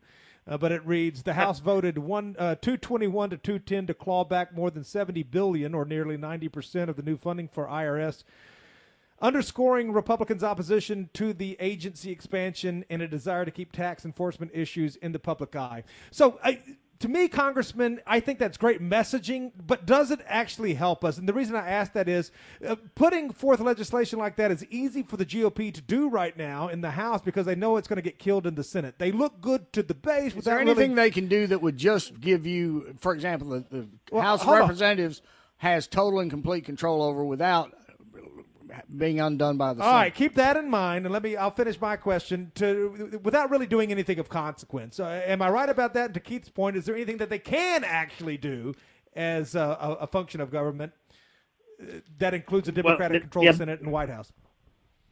There are some things they can do that have significant impact, but as far as passing legislation, it's messaging right now. I mean, all you can do if you cut out the funding that would fund the 87,000 IRS agents. And by the way, I had a briefing from an IRS agent that wanted to say that's not going to happen. And when I put him on the spot, he had to admit, yeah, the money's there and it could surely happen. They can just vote and say no fund goes to here, and you know that Mitch McConnell's not going to roll Schumer and the Senate. The president's not even going to have to veto it, but it's messaging. And what you can put at least on the calendar and say, well, next Congress, we've got this we can do. But what they can do is investigate. They can call everybody before this Congress and put them under oath, and they can drill down and build the record, and they can make recommendations for prosecution. There's a whole plethora of subject matters they need to dig into. That's fine. Pass this with an hour debate on either side, but it's not going to make a difference in policy for a long time. But, and that's fine if it goes nowhere in the Senate to an extent. I like the messaging. I'd rather, have hardcore movement, but it is better than what came out of the House over the past 2 years under the Democrats. That's the $100 billion for Ukraine, comprehensive immigration reform, gun control, Juneteenth, D.C. statehood, the Equality Act, the George Floyd Act, all of the porculus, $1.7 trillion, all of that. So that's, not to mention packing the Supreme Court. We're already better than we were, but how about this one then? And this is a major improvement over the January 6th committee, establishing, this is a Republican proposal. Again, not going to go anywhere, but it does establish a difference between the two parties to an extent. Establishing a select subcommittee on the weaponization of the federal government. That passed 221 to 211. I think if they're going to investigate something, investigate these little nest of networks of progressive activists embedded within the bureaucracy, the FBI, the DOJ, the DHS, Congressman. That's right. And that investigation has value. And putting people under oath has value. What they need to do, and I don't see it in the policies in the rule, but they needed to up the staff members that they had and hire them targeting on the investigations that they want to do. I don't believe they have enough staff, and the expertise of that staff was probably trained to do defense against the Democrats for 4 years. So you need to go find fresh faces and good people that are committed and drill down into that. That's one of the best things that they can do, and I hope they do that. I know they're going to endeavor to do that, and you've got some people that are smart in driving that, like Scott Perry and others. They're going to help bring that out. We're available. Yeah, sure. I'm afraid they're going to draft me and put me back in that arena, make me like chief of staff of the judiciary staff or something. But I don't know if I want to lay in that many nights. I'm praying for it. Well, let me ask you this. When you were a member of Congress, we did 18 years. The royal we, once again, you did 18 years in Congress. Now, but you were there between the years of 2017 and 2019. We're talking about great messaging, things that we would like to act on, but the Republicans know it's going to be spiked. And I'd be interested to know if the Republicans did have control of the Senate and the White House, if they would still be so bold. You were there in the years between 2017 and 2019. when the GOP controlled the House, the Senate, and the White House. Let me ask you this. Why didn't we get more done then? And did you advocate for the party being more bold and decisive when that window was open? Oh, I absolutely did, and it was frustrating. To give you an example, I back up a better part of a decade, and when we won the majority back in 2010, I'm hammering, let's cut off all funding to implement or enforce Obamacare. And I've got John Boehner saying that repeal and replace. I'm saying, first I'm saying repeal, but cut off all the funding. I bring the amendment to cut off all the funding. John Boehner undercut me, and they cut a deal with the Senate to strip it out. They also said that they voted 66 times to pass my repeal of Obamacare during that flow of that period of time until we got to the time where it mattered. And then Paul Ryan wrote this convoluted Obamacare bill that I'll say even today he couldn't explain, and it was so convoluted that they couldn't get the votes to pass it, and it really wasn't repeal either. So they didn't want to repeal Obamacare. All they had to do was put up the repeal. He had a 40-word repeal, and it passed the House multiple times. It was really clear we had the votes to do it, but they wouldn't. They had to write their own version of Obamacare to attach to it. Second thing is funding the wall. And, boy, that was Donald Trump's main promise. I sat down with Paul Ryan. It would have been in, let's say, probably late August, early September of 2018. And I negotiated with him or discussed with him, I need to be sure that you're going to make sure that the money's there for Trump to build his wall. And it was a one-on-one meeting, door closed, no staff. And when I got up, I said, I need to understand this clearly. This discussion is about the wall, and I'm hearing you tell me that you're committed to providing the funds for it. I want to hear it again. And he said, I believe that President Trump deserves the resources to secure the border. Well, it was within the context of building the wall, not securing the border. And I walked out of there thinking that's the best I got. But Paul Ryan thought securing the border was balloons and motion sensors and more staff down there, whatever. Mine was build the wall. And I said to them, if you give me, we were spending $6.6 million a mile. For every mile to secure that border, we're losing 75% of those that tried. Now, if you give me $6.6 million to secure my west mile out here in rural Iowa, there won't be a cockroach get across there. And so we're wasting a lot of money. And I went to Trump, and I said, Trump, you got to shut the government down if he doesn't give you the money before the end of September, because you're not going to get it if you don't have the showdown now. And he said, Paul Ryan promised me that I'll have the money December 7th, 2018. We know the answer to both. Republicans didn't repeal Obamacare, and Republicans didn't put the funding in for the wall. All of those commitments that were campaign promises, all they had to do was deliver those two, and they did not. They worked against them both. So take that to 2017 and 18. Those things happened, along with the heartbeat bill got killed right in that arena, nearly the same time when I had a full 100% commitment to bring that heartbeat through the Judiciary Committee and mark it up and have it at least where it had a chance to come up on the floor. And Kevin McCarthy ordered the kill of the heartbeat bill. So we didn't repeal Obamacare, we didn't build the wall, we didn't pass the heartbeat bill, and we lost the majority. And a big reason was because we didn't give our base a reason to vote for us. Let me ask you this, Steve, real quickly. Who was really behind Obamacare? Was it Big Pharma? Was it someone else or some other organization? It's just a puzzle to me why we would have embarked on that. Yeah, the people behind it, Big Pharma was one of them and one of the powerful force. The second component of that would be the health insurance industry in its entirety. And they were calculating this, that if you're going to require people to have a health insurance policy and it's going to be funded by some of the other people's premiums, that's how Obama sold it, plus the government money that was coming into backfill, that was putting billions of dollars into the health insurance industry, the health insurance industry. And by the way, coming into that, they conflated these terms between health care and health insurance. After a while, you couldn't tell even if a Republican was talking about either health care or health insurance. But so that was the two big forces that came to play there. And I wanted to be able to sell insurance across state lines. I want to be able to have a catastrophic health insurance policy. I want to be able to set up a lifetime investment account so people could take money out of there to backfill their higher deductible on a catastrophic policy. We could have had a nation of millionaires by now, and they would have had a low premium catastrophic insurance, paying their regular doctor bills and medical bills out of their pocket, or even out of their health care policy. But none of that happens. And I don't. Part of it is their brains don't go to thinking to the horizon, let around over. And the other one is they're taking their orders from the big donors, and the big donors wanted big money coming through the health insurance and the healthcare industry, and that's surely what they have now. All right, ladies and gentlemen, one more segment with Steve King, steveking.com. You want to know how Washington operates? It's a real behind-the-scenes eye-opener. His book is written from a man who spent 18 years in the United States Congress. Yeah, so I believe he said knows. The king is dead, long live the king. We're just proving that here. He's back. He's back, and he's still doing great work. We're going to go to Texas with Hello, Congressman TPC King family. next. It's James, and I've got to tell you that I sleep better at night knowing that there are organizations like the Conservative Citizens Foundation.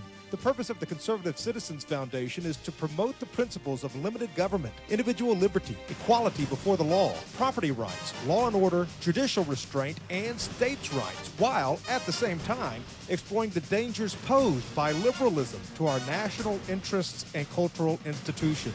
The Conservative Citizens Foundation also seeks to educate the public on the dangers of extremist ideologies like critical race theory and cultural Marxism. I've worked with the good people at the Conservative Citizens Foundation for many years, and their work comes with my complete endorsement. For more information and to keep up with all the latest conservative news headlines, please check out their website, americafirst.com. That's MERICA1ST.com, americafirst.com.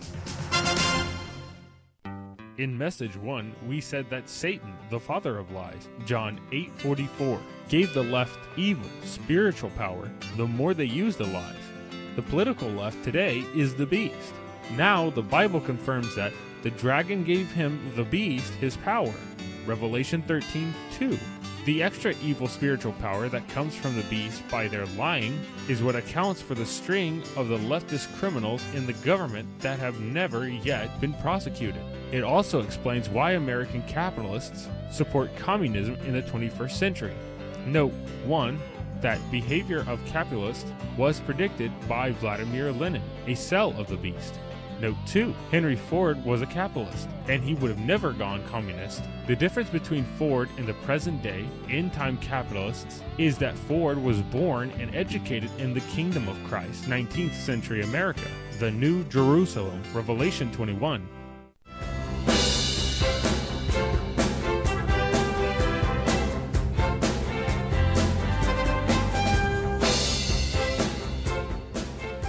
Okay, we're going to let Steve King, someone who speaks legalese, break down this on our final segment. It's going to be dedicated entirely to Sheila Jackson-Lee. That's a Democratic congressperson out of Texas. She's got a jigsaw puzzle-looking piece of a district there near Houston Hobby Airport. She has put forth this week, Congressman, House Resolution 61, and I'm reading it now here in the studio. And it reads that it is a bill to prevent and prosecute white supremacy-inspired hate crimes and conspiracy to commit white supremacy-inspired hate crime in the United States. And I was talking with you earlier today. I said, to me, and you correct me if I'm wrong, this appears as though it's that the Democrats would like to make discussion about demographic change, the Great Replacement, illegal. And what is a so-called white supremacist? Is that someone who wants to kill other people because their skin color looks different? Or is it someone who notices that these changes are occurring and doesn't believe that it's in the best interest of themselves and their family or of America? That is not defined. And with something like this, the conspiratorial aspects of this resolution ever apply to terrorist organizations like BLM or Antifa?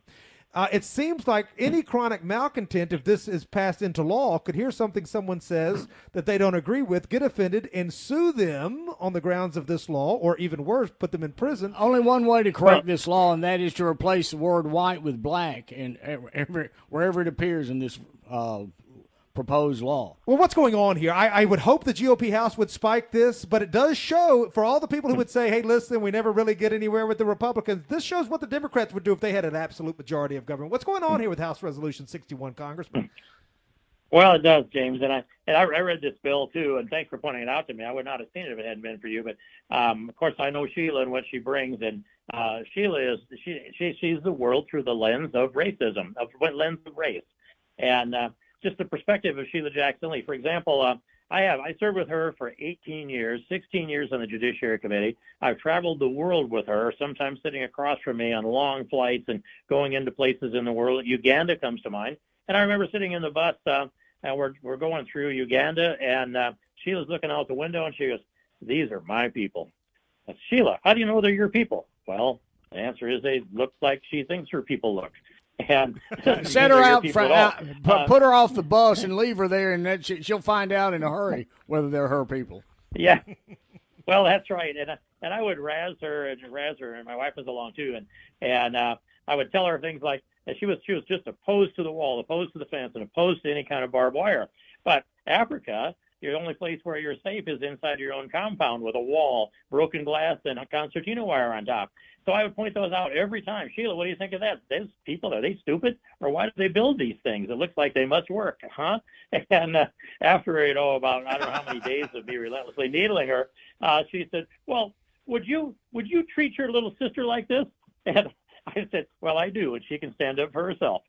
And so that was how that went. And then we were in Morocco, 40-foot high stone walls. And these stone walls were built. I would point to that as we're walking underneath, and I say, "Sheila, you see those walls? Yeah. They were built by slaves. Did you know that?" Slaves? Yeah. They were built by Christian slaves with Muslim masters. And then when they got done with them, first they emasculated them, so they didn't have their equipment to even urinate, let alone reproduce. And when they got done with them, they threw them off the wall or into the sea if they were pulling or in the boats on their corsairs. So I'm telling her this, and I said, "Yeah, it was quite Christian slaves."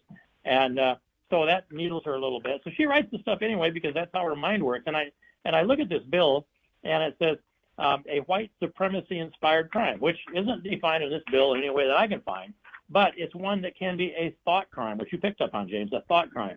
It says if it was motivated, if you motivated the planning, development, preparation, or perpetration of actions that constitute a crime.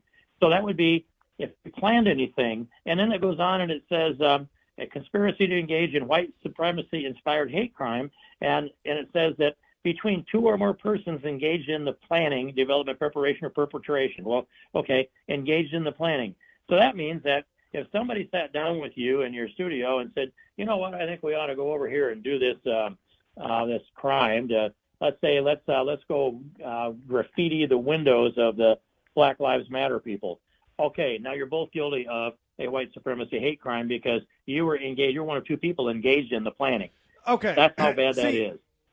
This is where I think it's at, and we've seen this before. But going back to 2015, let's just say, for instance, our friend, and he wasn't involved in this, but I'm just using this as a hypothetical. Our friend Jared Taylor, who often cites FBI statistics on crimes committed by race. And then you have somebody like Dylan Roof, who sees that and he says, "Boy, I better go up and shoot a bunch of unarmed elderly people in a black church." Well, then is Jared, who reported the FBI statistics on racial crimes, responsible for the actions of a murderer? According to Sheila Jackson-Lee, he is. See, if this became law, I think you could connect those dots. So this is very dangerous, and I've got a question here now from an attorney friend of ours in Georgia, which I would love to have you answer. And he writes this: "James, can you ask Representative King if it would be possible to bring Congressperson Jackson-Lee's bill to criminalize white speech to a vote?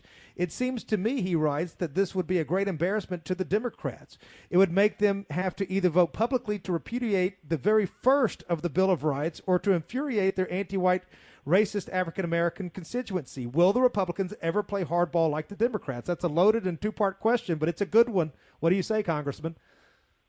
Well, I do think it's a good question. It's the kind of tactic that I would like to exploit. But I don't know that it would embarrass the Democrats anymore. And they're beyond being embarrassed. Yeah, they are. And they voted 210 of them for a baby that survives an abortion. That you have to protect that baby and protect that baby's life and give them medical care. 210 of them voted against that. They voted that if a baby survives an abortion, or if a baby is essentially born in maybe a difficult birth, that the parents and the mother and the doctor get to decide whether that baby is going to starve to death or freeze to death. That's how bad that is. And so if a born baby that's crying and squealing and squirming, if that baby isn't a sacred human life, then, and they're not embarrassed by that, they're not shamed by that. So Jerry Nadler on the floor arguing why it was dangerous to take a baby to the hospital that maybe survived an abortion. Even Jerry Nadler had trouble making that argument. You could tell he was struggling. But I don't know if you put them on the spot. I don't know if you can get them embarrassed. I don't know that you can even, I think they would just go to the floor and do what they did over and over again. And that's why I say we need to take people like Sheila Jackson-Lee and Steve Cohen out of Congress by redistricting or any other way that we can. And you could do. We talked about this during the break. You could do that if the Republican state legislatures in those respective states wouldn't mind being called a racist for removing people like that. But to the questioner's point, this is an effort to criminalize freedom of speech of whites, as far as I can see it, as far as I read it in the bill. Well, it is a repudiation of the Bill of Rights. Will the Republicans force their hand on this? Is this just their form of messaging? Hold on, too many questions. Is this their form of messaging, or could this pass? Well, I don't think there's a chance that it would pass with a Republican majority, but I don't think they'd bring it up because they just don't want to. They don't want to have a risky thing out there. They don't know how it's going to break. But so does this get killed in committee? Does it die in committee? Well, I think they just don't take it up. It doesn't get a hearing. It doesn't get a markup. It's just, I think it's probably dead, sitting back in in somebody's drawer. But I think it's important to say this, that one of those provisions in here says at least one of whom, these two or more conspirators, and one of them can just be a silent listener involved in the planning, at least one of whom published material advancing white supremacy, white supremacist ideology, antagonism based on replacement theory. Okay, so that might be, Jared Taylor could be accused of this. I write some op-eds from time to time. One of my words are published. So who defines who's publishing material that advances white supremacy? They have defined white supremacy to actually be Western civilization, which is the foundation of the first world. And if you pull all those values out that built this first world, you've got the second world, which has murdered more people than anybody but the abortionists in all of history. And I mean that sincerely. That's where that shakes down. I should say violent death has been brought upon more people by abortion than any other method. The communist Mao and Stalin, between those two together, probably killed between 130 and 150 million people, but most of them were starved to death, so it wasn't a violent death. But abortion has killed the most. But in any case, the white supremacy piece of this gets tied to Western civilization. Who makes the decision? Southern Poverty Law Center. And I have faced those people and questioned them under oath, and they are some radical leftists that drive there. And by the way, they were run by. Well, I don't have any faith, Steve, in the Republican Party. I don't want to sound like a pessimist, but I think that the people in the Republican Party, I've never heard any Republican say, I think this would be against the interests of my white Republican base, and therefore I'm going to vote against it. They would never say that. If you said this would go against the interests of my black constituents, every last one of them would jump on board. Yeah, I think you got to go. Well, what do you think about that? Are they ever going to get to that point where, we got to actually, we look at the people who vote for us. Yes, we want all right-thinking people, regardless of race or creed, to vote for us. But at the same time, we got to look at who our voters are, and maybe we got to make. Why do people keep voting for people that do not want to even acknowledge that they have, they owe a debt to those people for voting them into office? Yeah. Yeah, who built this country? Who built this civilization? Who built the culture in America?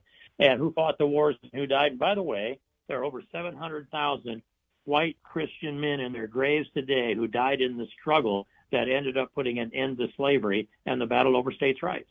And I had, in all of my time dealing with people, and we've got the Congressional Black Caucus, we've got people that run race on their sleeve, especially the blacks do in Congress anyway. Not once have I heard any of them say, thanks for that blood sacrifice. But they say instead, well, we want to be paid for the sweat of the people that we say were our ancestors, and you need to pay the reparations because you're white. Yeah, well, that's one of the great Buchanan quotes. We've heard the grievances. Where's the gratitude? And it's been good. This situation has been good for a lot of people, but there's never any credit given. Only more IOUs, I guess you could say. Well.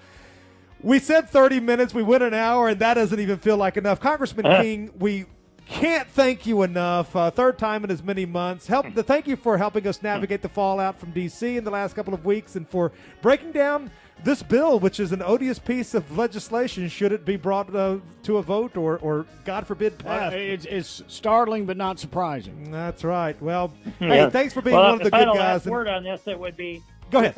With reparations, blood is worth more than sweat. Pay for the blood first or shut up. Absolutely. Pay for Steve King's book first at steveking.com, and he'll even autograph it for you, I think, if you ask him nicely. Congressman, we'll talk to you again very soon. Not soon enough. Former GOP candidate for... We have the new product at InfoWarsLife.com, BioTrue Selenium. We've had so many requests over the years for selenium, and just recently we were able to source a certified organic, bioavailable selenium from mustard seed extract. When you take selenium in the body, it actually benefits the detoxification systems in your body. It helps balance the thyroid gland. It helps detoxify. Selenium is another one of those absolute must-haves. The highest concentration of selenium is in the thyroid gland, but it's actually used all over the body. As a matter of fact, there's 25 genes in the body that are directly dependent upon selenium. So it really is a all-around nutrient that everybody really needs. I'm taking it now every day. This is so key. BioTrue Selenium is the product, the best selenium that we could bring you. We believe it's the best out there at a very, very low price. Exclusively available at InfoWarsLife.com or by calling toll-free 888-253-3139. You've made a serious investment in protecting yourself and your family. You've purchased the gun, the ammunition, the training, and even secured a license to carry in your state. You know the Constitution and don't believe you should have to pay for a right that you already have, as written in the Second Amendment, but you are law-abiding. Now you are considering the legal defense options you should have if you ever have to use a firearm. Self-Defense Fund is a comprehensive litigation membership backing you on appeals, legal expenses, court costs, and more. Up to $1 million per incident and unlimited attorney costs per member. Discover selfdefensefund.com for yourself. Any weapon, any state, any time. You're listening to the Political Cesspool on ResolutionRDO.com. Call and listen now at 607-203-5423. That's 607-203-5423. KD Armor raised the standard. Finally, AR-500 steel core body armor that comfortably conforms to the chest and torso. Unique design distributes weight, feeling lighter, increases mobility, and lessens fatigue. Introducing the Combat Quad Bend CQB, a revolutionary plate forming process that caters to the end user. The CQB is an industry game changer, a must-have for the ladies. Available now, only at KDArmor.com, CATIarmor.com. Come and take it.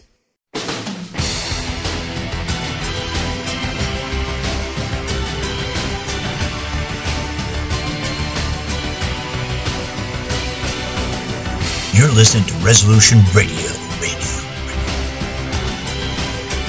ResolutionRDO.com. You're listening to the Liberty News Radio Network, and this is the Political Cesspool.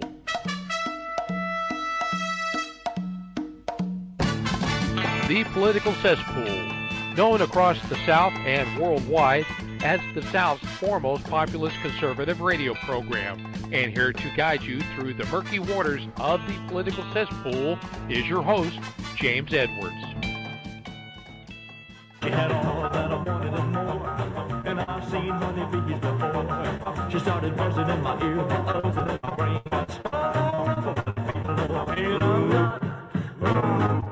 I got to start. No doubt many men have sung that about Lauren Witzke. But, you know, Keith, we're here in Memphis, and that's the king himself, Elvis. His daughter died just this week, and she was in Memphis, like 4 or 5 days ago? So you just never know. You never know. If you get called home, if you're playing a harp by this time next week, I want you to know it's been my honor these last 18 years to serve with you here. But I tell you, it was always a great piece of pride that Elvis was from Memphis, and so are we, right? That's right. He was the biggest thing in Memphis until we came along, that's for sure. But anyway, Lauren Witzke, the former Republican nominee, the current firebrand and former Republican nominee for United States Senate out of Delaware, back with us to continue the conversation we were having with Congressman Steve King in the last hour. And welcome back, Lauren. How are you tonight? Thanks, guys. It's always so good to be back. I love y'all. Thanks for having me back on. Well, it's great to have you back. We love you, too, and I know you're always busy, and I texted you about, less than an hour before we got started tonight, and you were gracious enough to be with us. So give us your take on what happened. We asked King this as well, but your take on the Speaker of the House elections and the McCarthy and Gates-Boebert faction, they were able to extract, all of that. I know you've been watching this very closely and with a lot of interest.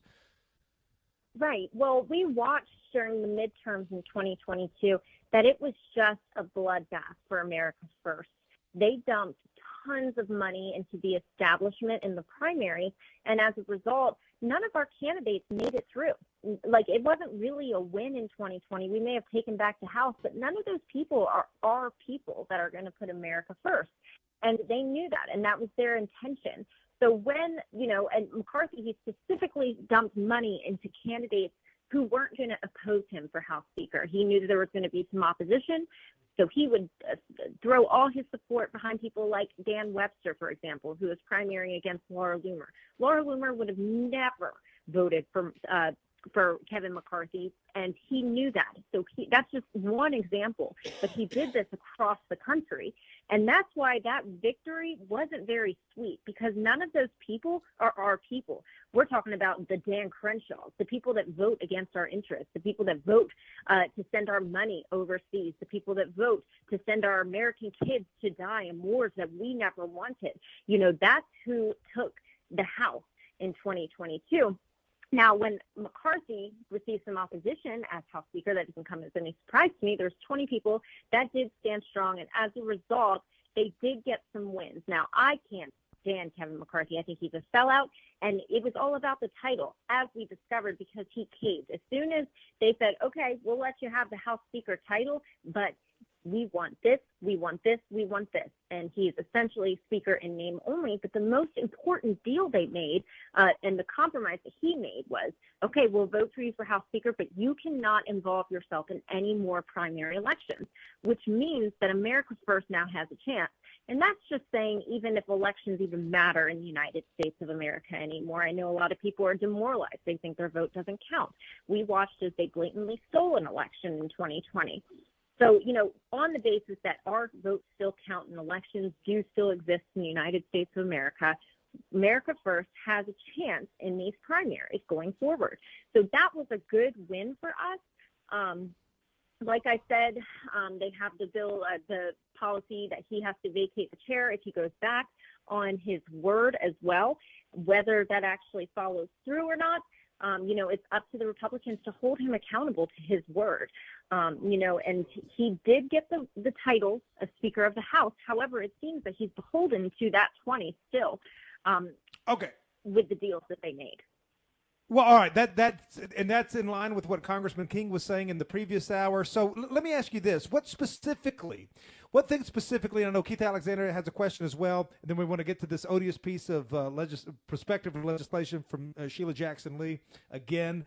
But what things might McCarthy be forced to do that he otherwise wouldn't have done as a result of the Gates-Boebert faction holding that flaming sword in their hand, his feet to the fire, as you just explained? I know that this week the headline read that he sent D.C. into utter panic. I don't know how true that is, announcing that he wanted to release all of the footage from January 6th. What things can we extract from him because of the slim majority and all of the leverage that Gates and Boebert et al. Hold that we wouldn't have gotten had the Republicans won by a larger margin? That's the question we asked Congressman King as well.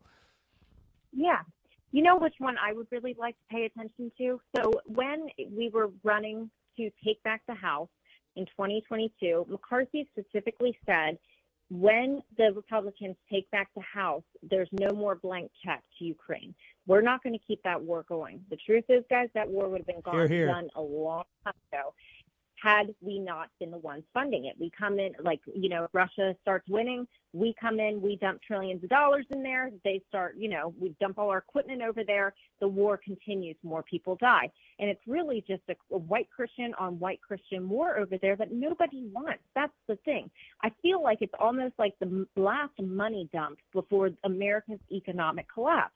Well, he had told everybody, he had left the strong insinuation, I believed, that like when he said it, I believed, okay, no more blank check for Ukraine, no more war. We're going to keep this. This is going to be done if we take back the House. Like that was the stipulation, you know? And I was keeping a close eye on that. Well, as soon as Republicans took back the House, his verbiage changed. His verbiage entirely changed to, oh, we're going to audit Ukraine. We're going to audit where that money went. I never said, and I want to clarify, I never said that we aren't going to not support Ukraine anymore. So I watched as he completely flipped and lied, essentially lied to Republicans to drive out the vote, because that was a huge issue in 2022. We were watching as inflation was going through the roof. People can't afford to buy groceries. I know the gas was through the roof. People are struggling. Like, prices are high.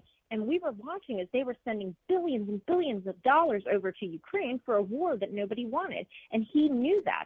So he ran on that behind every Republican. Hey, if you take back the House, we're going to stop doing this. Things are going to get better. But as soon as he won, it flipped to, oh, we're just going to audit the money. Marjorie Taylor Greene also parroted the same talking points as soon as McCarthy changed.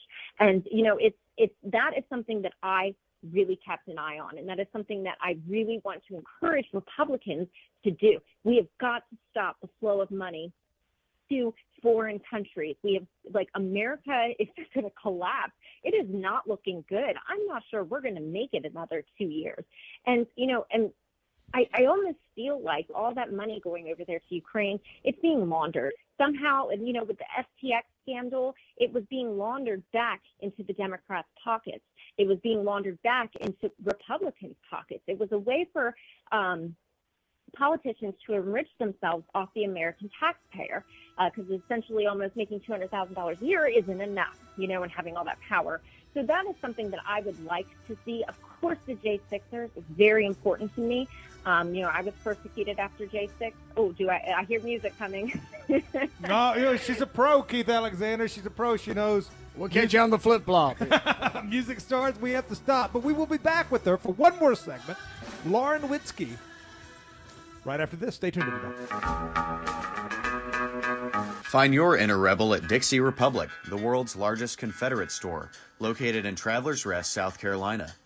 The anti-white, anti-Christ, anti-Southern world ends at the asphalt. Welcome to God's country. Log on to DixieRepublic.com to view our Southern merchandise, from flags to t-shirts to artwork. At the store, browse through our extensive collection of belt buckles and have a custom-made leather belt handcrafted in our Johnny Rebs gun and leather shop. That's DixieRepublic.com, where you can meet all of your Southern needs. While you're waiting, drop by our Confederate Corner for a free cup of coffee and good conversation. Remember, there are no strangers here, just friends who haven't met yet. Dixie Republic, we're not just a roadside attraction, we're a destination for our people. For more information, visit DixieRepublic.com.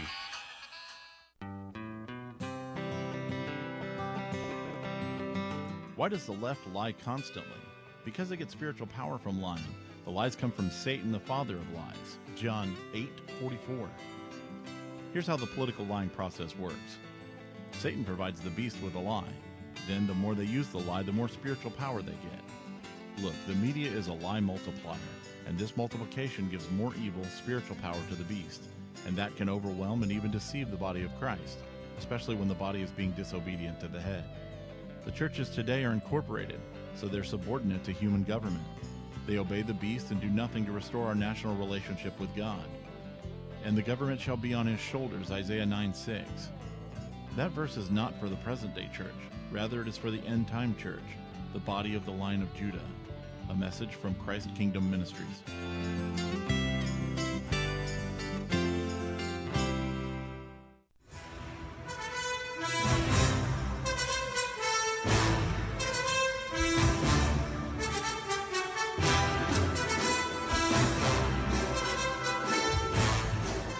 Back now for one more fleeting segment with Lauren Witzke, our favorite former GOP nominee for United States Senate out of the state of Delaware. Of all of the ones there's ever been, she is by far and away our favorite. Hard to believe that she and Biden came from the same state. Ain't that the truth? Well, I'll tell you what, I would love to have more people like Lauren Witzke and Steve King. Of course, Congressman King, 18 years there.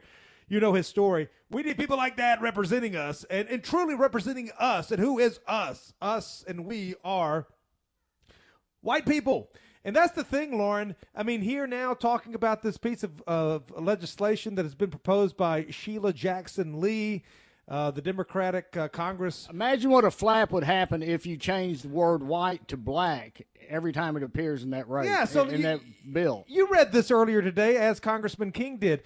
So it seems as though she wants to make it a federal crime for white people to criticize mass immigration or to say anything that she would perceive to be a vilification of anything that offends her, basically. These are chronic malcontents. Here's what we need, Lauren. Not only do we need the Republicans to spike this thing or for it to never generate out of committee, we need Republicans to say, you know what, this is anti-white legislation and I stand against it for that reason. If you're a Republican... Because my white constituents are not well served by this. You will never hear a Republican use that excuse. On the other hand, if they can say that it is against the interests of my black constituents, every one of them will fight and claw to get to the microphone to say that. And, of course, you would never have a black representative fear saying, I'm going to do this because it's in the best interest of my black constituents, a black representative. So this is it, Lauren. The question to you here, vis-a-vis this piece of legislation from Sheila Jackson-Lee, which if you've ever heard proposed legislation, if you've ever heard her speak, it's hard to believe that she actually wrote this, but I don't know how that works. But anyway, will we ever get to the point where white representatives say this doesn't represent my constituency, my white constituency? We've got to get to that point, in my opinion, because that's the way the game is played. We have a hand tied behind our back as we're blindfolded, playing it any other way. Your take on that? Do you agree or disagree? And feel free to disagree if you do. Yeah, absolutely. Well, I agree. I wanted to bring up something. So the other night I was listening to an interview with Matt Gaetz, and he was talking about something very interesting. He made it very clear that it's not the interest of constituents anymore that makes decisions for that press politicians to make decisions. You know what I'm saying? It's all lobbyist groups and donations. So they will make deals in between each other as politicians on the House floor in order to get bills pushed through. So we don't know if this is going to die. She could have dumped the money all in the right places, and it isn't to represent the interests of white people, white constituents. It's extremely concerning because I don't think we have a say anymore. And it's also extremely concerning because we are the most persecuted people in America. I have never in my life felt so persecuted as a white person. I've never been so scared to have white children in the future because I'm like, this is only going to get worse. And not a single politician will say the word, this is anti-white. And I see the direction it's going, and it's not going to get any better. And until we openly embrace and stand up for the fact that we as white people have a say, we helped build this country. We were there in the beginning. We discovered this country. We built it from the ground up. We should have a say, and we should be represented, and we should not be persecuted. Like you said, had this bill been replaced with the word black over white, everybody would be falling over themselves. It's just, oh my gosh, outrageous, and it's just out of control. It's very concerning, but, even to this day, I'm getting nervous, because this says it's very vague. It talks about how even if you're predisposed to white supremacy, maybe you posted something on your social media, bam, you're automatically linked into that group as a criminal. And, I've been called a white supremacist racist by God knows what. It's on my Wikipedia. All it takes is a little Googling, and I'm a criminal. That is what this bill says. And, we have to be careful because this bill may die. However, they're going to try and flip it in somewhere else, too. We will see it again. This is just the beginning. They're letting us know what they're doing before they actually do it. They always do that. But this is not the last that we will see of this. The only thing I would disagree with what you said before was that I just cannot see Miss Lee, or what's her name? Jackson-Lee. Jackson-Lee dumping money anywhere. She is a dumpee, not a dumper.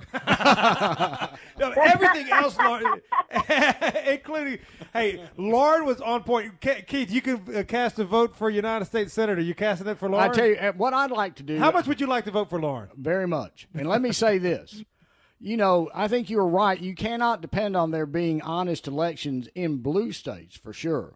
In red states, I think we still have a fighting chance. But to do that, we need to get rid of these rotten boroughs, these gerrymandered districts like Sheila Jackson-Lee's district or Steve Cohen's district in Tennessee. You said it looked like a Rorschach blot. Yeah, it did. They are gerrymandered. They look like a Rorschach ink blot.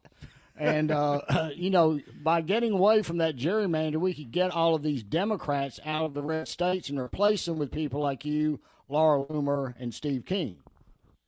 No, it's true. And when we are in charge, we should take full, charge over that and gerrymander to our benefit. The Democrats. Amen. Now we're talking. This is. Yeah. When we win. That's how you fight back. Tennessee and Texas both have Republican houses of representatives in their states. Well, they should go for the jugular. You have got to play to win. This is not, a sporting event. Everybody gets a participation medal. This is life and death for our people. This is our children's and grandchildren's and posterity's future. This isn't something that it can go either way. Tiddlywinks. No, this is, you got to go and you got to play to win and you got to fight with everything you've got, and you can't be scared of being called a racist. And so, listen, we've got to have you, Lauren. You won a contested primary. If you get that done in Tennessee, we will get you down here and we will run you. Well, in Delaware, you ran a contested primary that you weren't supposed to win. You won the primary, and then you gave the Democratic entrenched incumbent the what for. Now, you've been on with us several times. We've talked about that. But I tell you what, you come south. You come down to the south and you run. They would love you. I tell you this. I would love for you to primary Marjorie Taylor Greene. I don't know what's happened to her in the last couple of months. You go to Georgia. Yeah. You give them everything she's giving them, and you don't have to agree with me, but you give them everything she's giving them, plus a high IQ, a little bit more than that, and you're younger and better looking. There I said it, but younger, better looking, and smarter. Okay, so I'm just saying there's a place for you in. What's going on with Marjorie Taylor Greene? I think Loomer can win. I think you could win in the right district, Congress, Senate, whatever. We got to have you. Thoughts about your political future and MTG. There you go. Okay, there you go. Yeah, so you know how I won my Delaware primary and received 50,000 more votes than any other Republican in Delaware history. You know what I did? I went after the unions. I spoke to my white constituents because it is a lot easier to flip white people who are the people that the Democrats call the deplorables. Yeah, exactly. Those people. It is so much easier to flip a union worker than it is a inner city black person. It just is. So I didn't try to placate to a constituency that would never vote for me. So I went after those who have struggled, who have children that were dying from the opioid epidemic, people in unions who were being replaced by foreign workers, visa workers, and they were watching as their wages were decreasing and they were being flooded with foreigners who would work twice as long for half as much. And I was able to flip a whole base of people from Democrat to Republican based on issues that mattered to white people. And that matters, it's, controversial to say that, but that was my method and it worked, because when you speak to people about issues like, hey, you know what? She is right. My kid is dying. I can't stop getting them to kill themselves. We lost all our manufacturing in the state of Delaware, so everybody was on drugs. We're number 3 in the country in overdoses, and it's such a small state, and these are issues that matter, and you have to be able to speak to these people. Marjorie Taylor Greene ran being an outsider.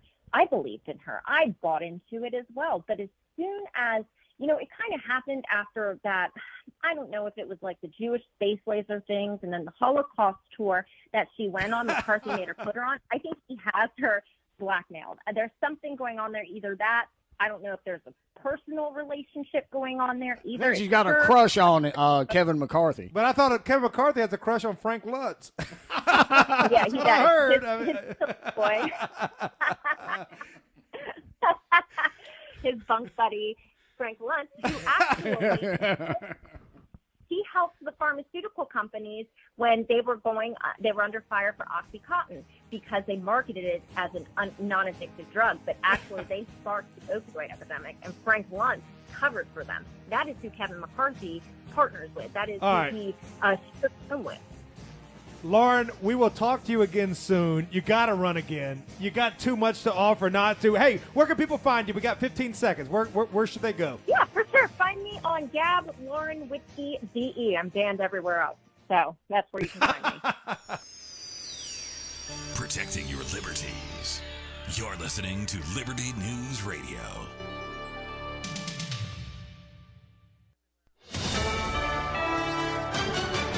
USA News, I'm Jerry Barmash. 5 more classified documents were found at President Biden's Delaware home. Aides to President Biden said the latest documents were found earlier this week, but just announced those findings on Saturday. New York Times correspondent Charlie Savage, who's been following the story, says this new discovery is raising more questions. The biggest question raised by this on its face is why did the White House say on Thursday, hey, there was one more record found in the space next to Biden's garage? And then it turns out there were 6 more pages of classified documents found next to his garage. About 24 classified documents from the president's time as vice president in the Obama administration have been discovered at his Washington think tank offices and in his Delaware home. I'm John Schaefer. Buffalo Bills safety Damar Hamlin is back visiting the team just a little over a week after going into cardiac arrest during a game. There is speculation Hamlin is going to leave the team out of the tunnel before their wild card playoff action against Miami on Sunday.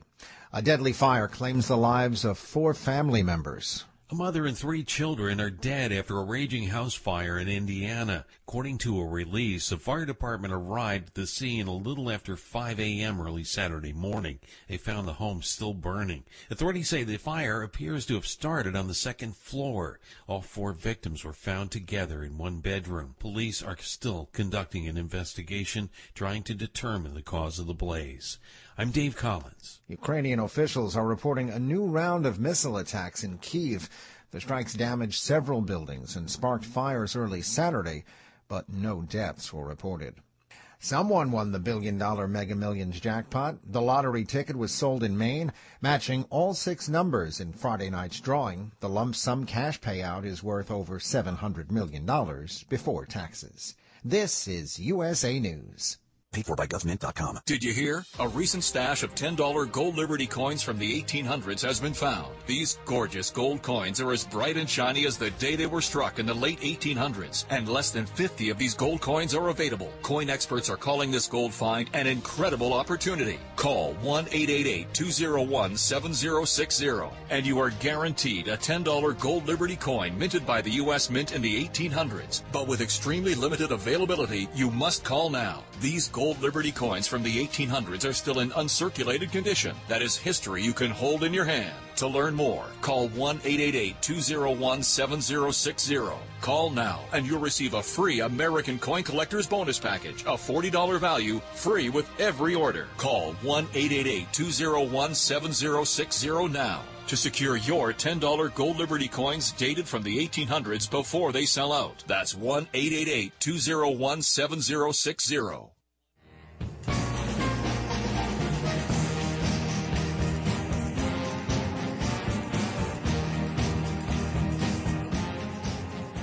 Well, ladies and gentlemen, this is the first. I tell you this, and this is the truth. This is the first in now our 19th year of broadcasting.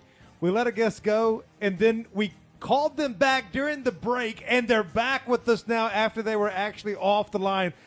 We just couldn't get enough of Lauren Witzke. What can we say? Hey, have you ever met her? Have you ever talked to her before? You couldn't get enough of her either. Am I right, Keith? I mean, tell me if I'm Well, lying. I hadn't met her, but I can tell you by her pictures and what she says. You got plenty going for her. Quit looking at the pictures. No, it's what she says that counts, of course. But, hey, where are we going, Lauren? What do you want to talk about now? We got another few more minutes here. Listen, I want to talk about the future of the GOP. How can we make sure, I'm I'm concerned because I feel like now that we mentioned Marjorie Taylor Greene, I'm like concerned because she was somebody that I believed in before.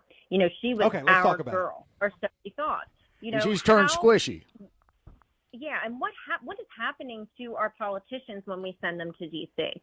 You know, I'm super concerned about that because the longer they're there, the more it seems that they view us with nothing but contempt. Their own, you know, constituents, the people that voted them and put them there in the first place.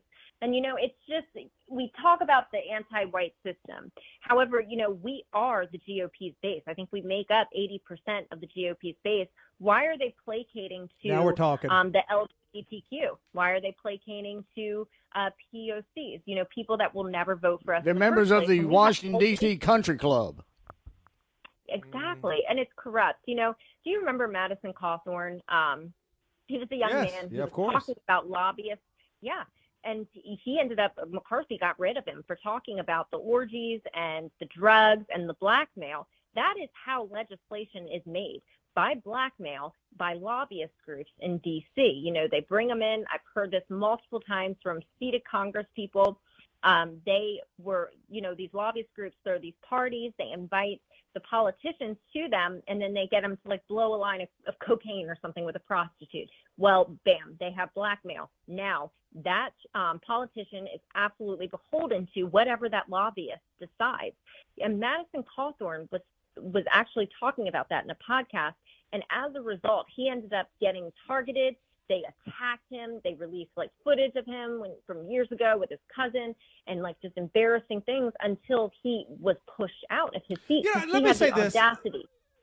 Let me interrupt you right there, if you don't mind, Lauren, because I know that you've met. I know you know Madison Cawthorn, who just left Congress as they were reseated now, finally after the McCarthy vote and all of that. So you have a much greater familiarity with him than I do. But I watched all of that.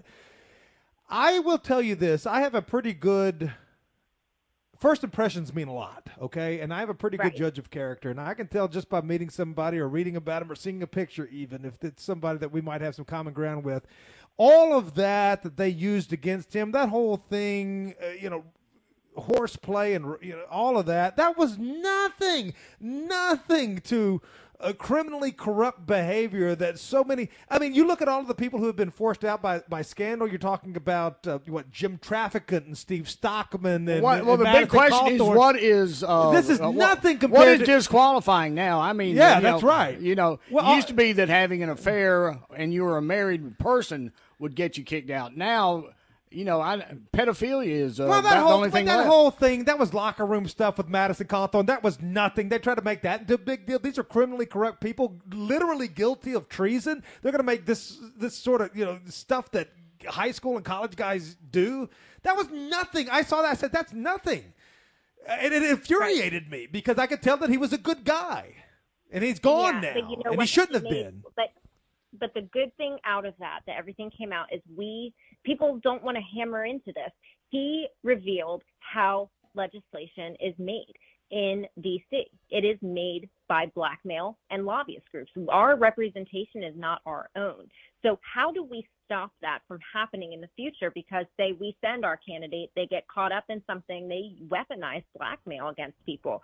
Of course, sending a person to D.C. who has the character and integrity not to get caught up in that would be ideal.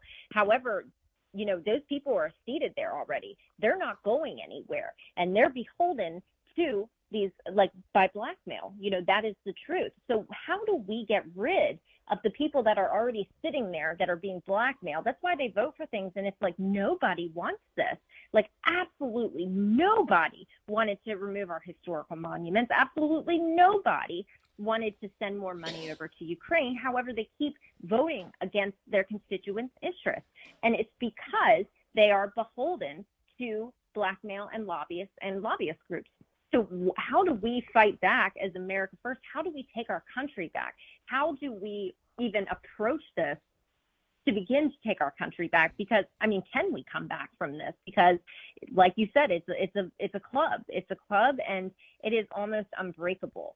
And they have it all planned out. I hope with this new McCarthy speakership, with those 20 people standing up, that they can hold him to it. However, do you think that America can come back from this, or do you think we are too far gone? Well, I'm afraid we're too far gone, but I hope we're not too far gone. I think we need a new ethics code for people that serve in Congress. I've got it for you. I think we may be too far gone. I think that, look, Lauren, I mean, since Biden's inauguration, all of the polls that show a great racial awakening amongst the Republican voter base has moved light years to the right in the course of the last couple of years, and that's something.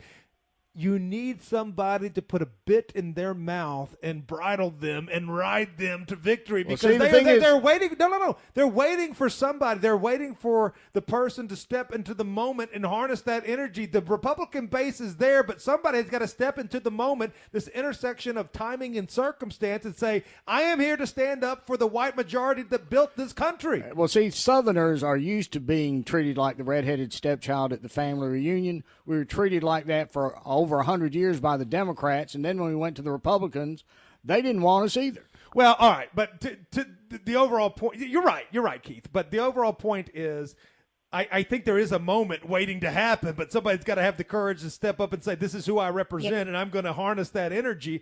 Other than that, I think America is going to balkanize into the future. I think our people are still a little bit too comfortable. Once you have an economic collapse, something's going to happen then. I mean, I think they're going to be seriously coming after us now. I think there's going to be chances, though, in our lifetime, Lauren.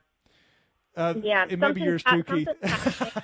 You know what else concerns me? A big concerning factor is I'm watching as Biden's poll numbers keep going down. Like, he is the most disliked president in American history. Usually presidential candidates who are set to run again, they would change course.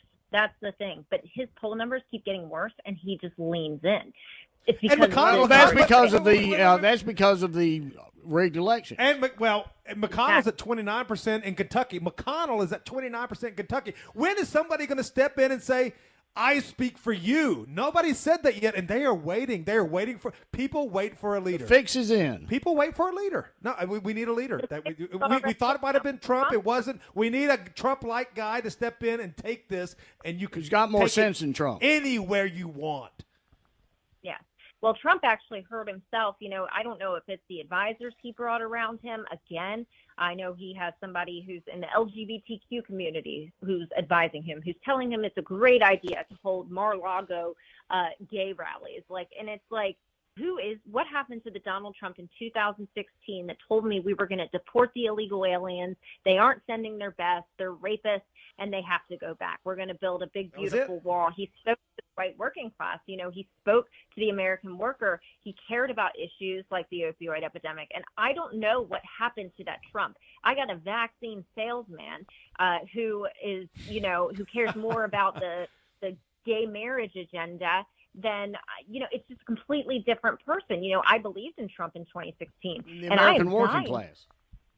Yeah, and I'm not optimistic about his 2024 run. I loved Trump. I was a supporter of Trump, but I've never been so disappointed. I'm looking at, I wasn't a fan of, I like DeSantis. I like what he's saying, but it's looking like I'm going to have to, vote for somebody else. But even still, I'm not that optimistic about DeSantis and changing America, because he's still part of the Zio Club. You know what I'm saying? It's now we're talking. She got you going, Keith. Well, Lauren, look, I don't think you have to worry about Trump. The Democrats are going to take care of him.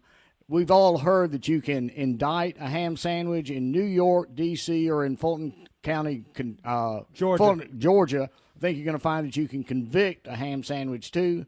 They're going to try to disqualify him, and I think they'll probably succeed in one of those venues with a violation of the Espionage Act, which they will say disqualifies him from holding any federal job, including the president. So, We'll just see which way the mop flops on that, but it doesn't look good for Trump right now, in my opinion. Yeah, and he didn't appear to show that he learned anything by recommending McCarthy. I said he maybe not he learned anything. Something after those 4 years. about surrounding himself with these people. And then he endorsed McCarthy for Speaker. I mean, what the hell are you doing? I mean, I love you. I voted for you twice, even after you denounced me and your son denounced me and Hope Hicks denounced me, and that's fine. We got you a lot of publicity, though, didn't we? You won the first time. Hey, well, Lauren, we've been with you this long. Can you go one more segment? Yep, let's go. All right, Lauren Witzke, one more segment right after this. I'm Michael Hill, president of the League of the South. I and my compatriots are Southern nationalists. We seek the survival, well-being, and independence of the Southern people, our people. The League wants a South that enjoys the sweet fruits of Christian liberty and prosperity, but our current situation won't allow it. We must have our independence from Washington, D.C. and the globalists. The present system cannot be reformed. Without independence, we will continue down this path of destruction. To us, this is not acceptable. I'm asking you, Southern man and woman, to join us today to free the South. Call us at 256-757-6789 or see our website at www.leagueofthesouth.com. God save the South. Do you know what is great about America? Ask an Immigrant. Ask an Immigrant is a new podcast dedicated to helping Americans, especially our youth, value, appreciate, and be grateful for the freedoms we have here in America. Join host Lydia Wallace-Nuttall as she interviews immigrants from around the world to discover their inspiring personal stories about why they came to America. To learn more about why America is the most prosperous, greatest country in the world, download the Loving Liberty app or go to lovingliberty.net. Small Business Tech Guys is a team of experts ready to assist you with any service relating to growing your business. Our team specializes in information and technology, social media, general consulting, and HR. We thrive on assisting startup entrepreneurs with growing their businesses. If it's small business, it's our cup of tea. To schedule your free discovery call today, consider sbtechguys.com. We keep an eye on tech so you don't have to. sbtechguys.com.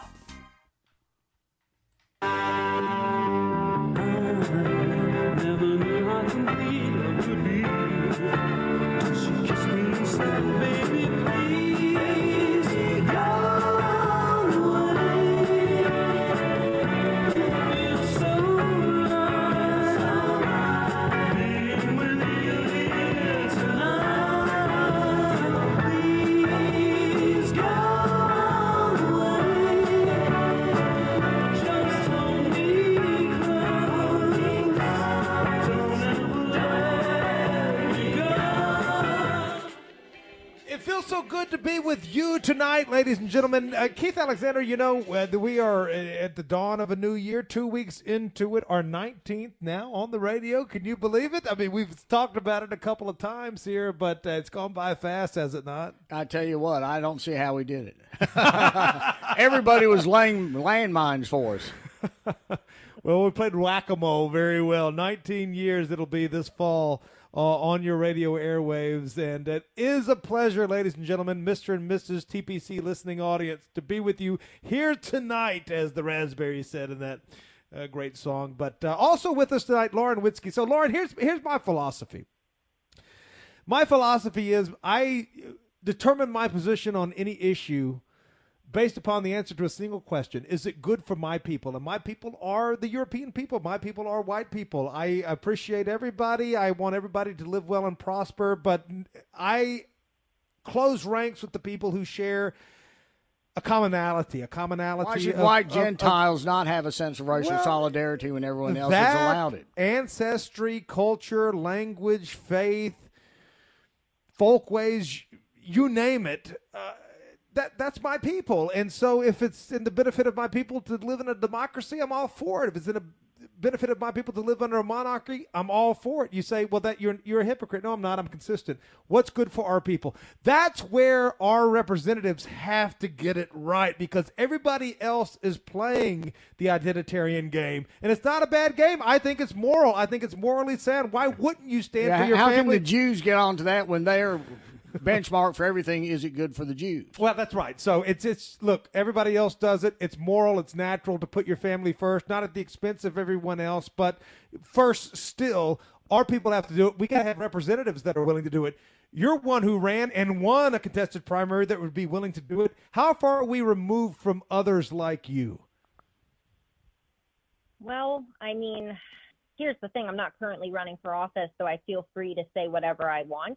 However, when you're on the campaign trail, they will hit you hard for saying the things that I've said on this interview tonight. But a lot of people feel the same way that I feel. They're just too scared to speak up.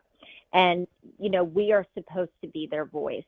And we need more people that are willing to say the things that everybody believes, but is afraid to say to themselves. Because, of course, if you're just a business owner and you say something pro-white, or you talk about, hey, it's not okay that we are losing the majority in our country, they will come for you. They will take your livelihood. They will shut you down. They will file, lawsuits against you. They will do everything they can to destroy you. That is why we need representatives who are bold, people who will run for office on the issues that matter, that will be their voice, because that's what our job is supposed to be. And, I don't know if there's anybody else. I'm a girl. I actually think more white men should run for office.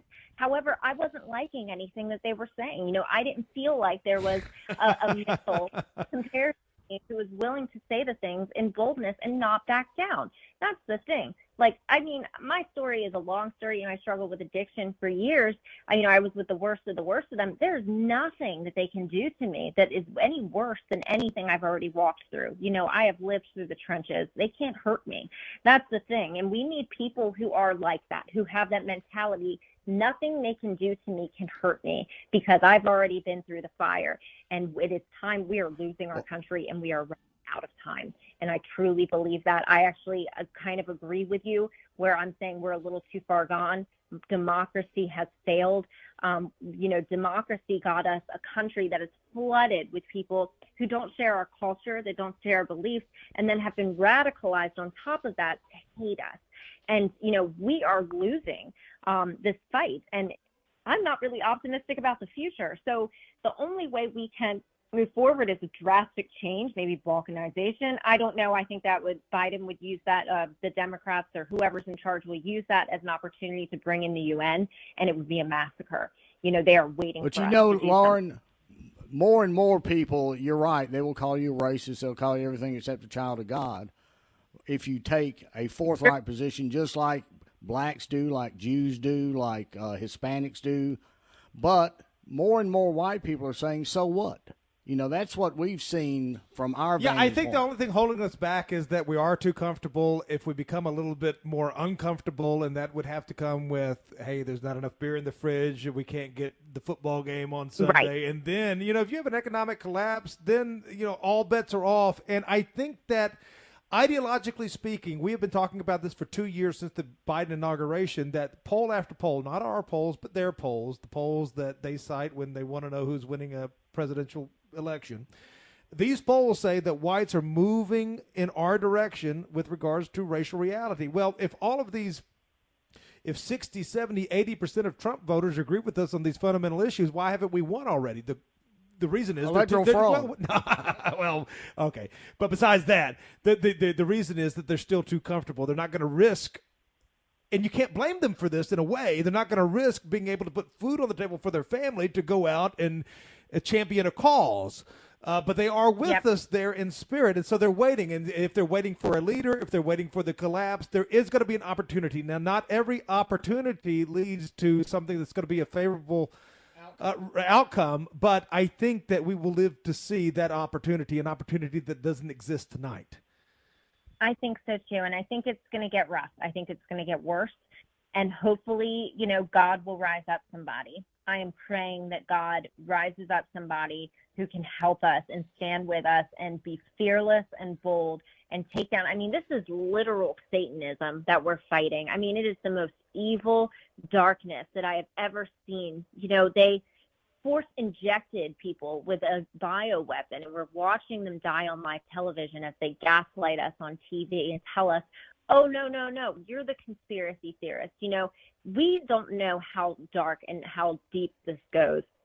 We need a What leader. we need is more people like you that will call a spade a dirty shovel. Yeah, Lauren. that's the thing. I mean, yeah, I agree. Men should be taking the mantle, but short of that, and that's a problem. Yeah, I know. Please and run I mean, again. Run again somewhere.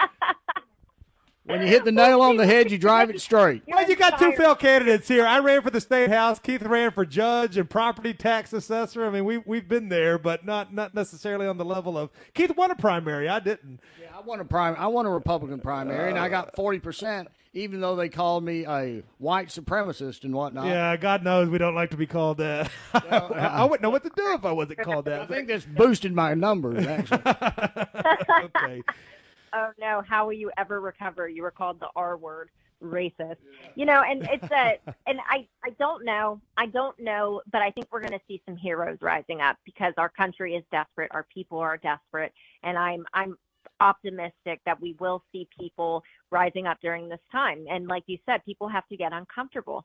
Their sports ball can't air on the TV anymore, or they can't afford to get a six-pack of beer, or they can't even get it because Joe Biden has completely dismantled the supply chain as well.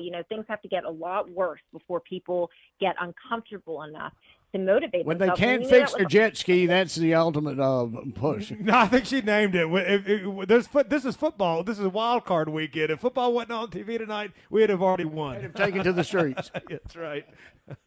It's true. Anyway, it's true. It's just where we want our there to be a minds are chance. mush. Yep, the minds of America are mush, and they need a radical wake-up call. And I pray we get one soon because, it's not looking good, guys. I mean, our country's overrun with migrants.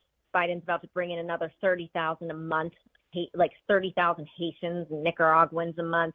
I mean, guys, we're running out of time. So I want to encourage anybody listening to this, if you feel called to run for office, run for office. Go big or go home. My first run, I went for the United States Senate, and I would have won if they hadn't changed the election law that year just to defeat me. And you can do it. And if you stand bold and courageous in what you believe in and you don't back down, people are looking for that. People are looking for somebody who will not apologize or placate or care about what people say. We are dying for somebody like that. So if you feel called to it, do it. Run hard. I ran in I ran in with Joe Biden at the top of my ticket, and I with Joe Biden at the top of my ticket, and I still got 40%. And I walked into Election Day with 160,000 mail-in ballots for my opponent up front. I didn't stand a chance, but we still gave them hell, and we scared them. And that's what you have to do. You have to get out there, and you have to scare the hell out of them. So I want to encourage everybody who feels called to run for office, please run, please represent us well, and don't apologize. Make them spend their ordinance. I mean, that's the thing. We want them to spread out their ordinance. The more and more people that do this, the less the charge of racism and white supremacists sting. And Trump did a lot to diffuse that for all of his faults. Him being called a racist, a white supremacist, a neo-Nazi every single day of his campaign, and then his administration said, hey, if the sitting president's all of this, then it can't be that bad. Keith, final word. Well, I hope we get the wake-up call, Lauren, but I hope it doesn't involve a mushroom cloud. Well, hey, we'll see. I tell you what, they'll mismanage this whole situation as they have the last couple of years. Provoking something they don't know what they're dealing with. That's a whole other topic of conversation, foreign policy and Russia and Ukraine, although we did touch on it tonight. God's will be done. It's a terrible brothers' war, but anyway, I see it from not America's side. As long as white people are dying, they're okay with it. Yeah, they're certainly okay with that, as they have been between the world wars and everything else. Well, anyway, Lauren, once again, for the second time this hour, we find that we're out of time with you, and it's gone by too fast. Still, give us that contact information one more time, and we're already looking forward to the next time. Absolutely. So I currently am working for Stu Peters. You can check out our work at stupeters.com. You can also find me directly at Lauren Witzke, DE on Gab. Lauren Witzke, DE on Gab. Please follow her there. And We will talk to her again soon, but not soon enough. Thank you, Lauren, again. God bless you and keep you. Keith Alexander for Steve King and Lauren and all of our staff and crew here at Liberty News Radio and here on TPC. We'll see you next week as long as Jesus tarries. Good night, everybody. Steve King, Lauren Witzke, you can do a lot worse than that on a night of talk radio. Absolutely. I promise you. Good night, everybody.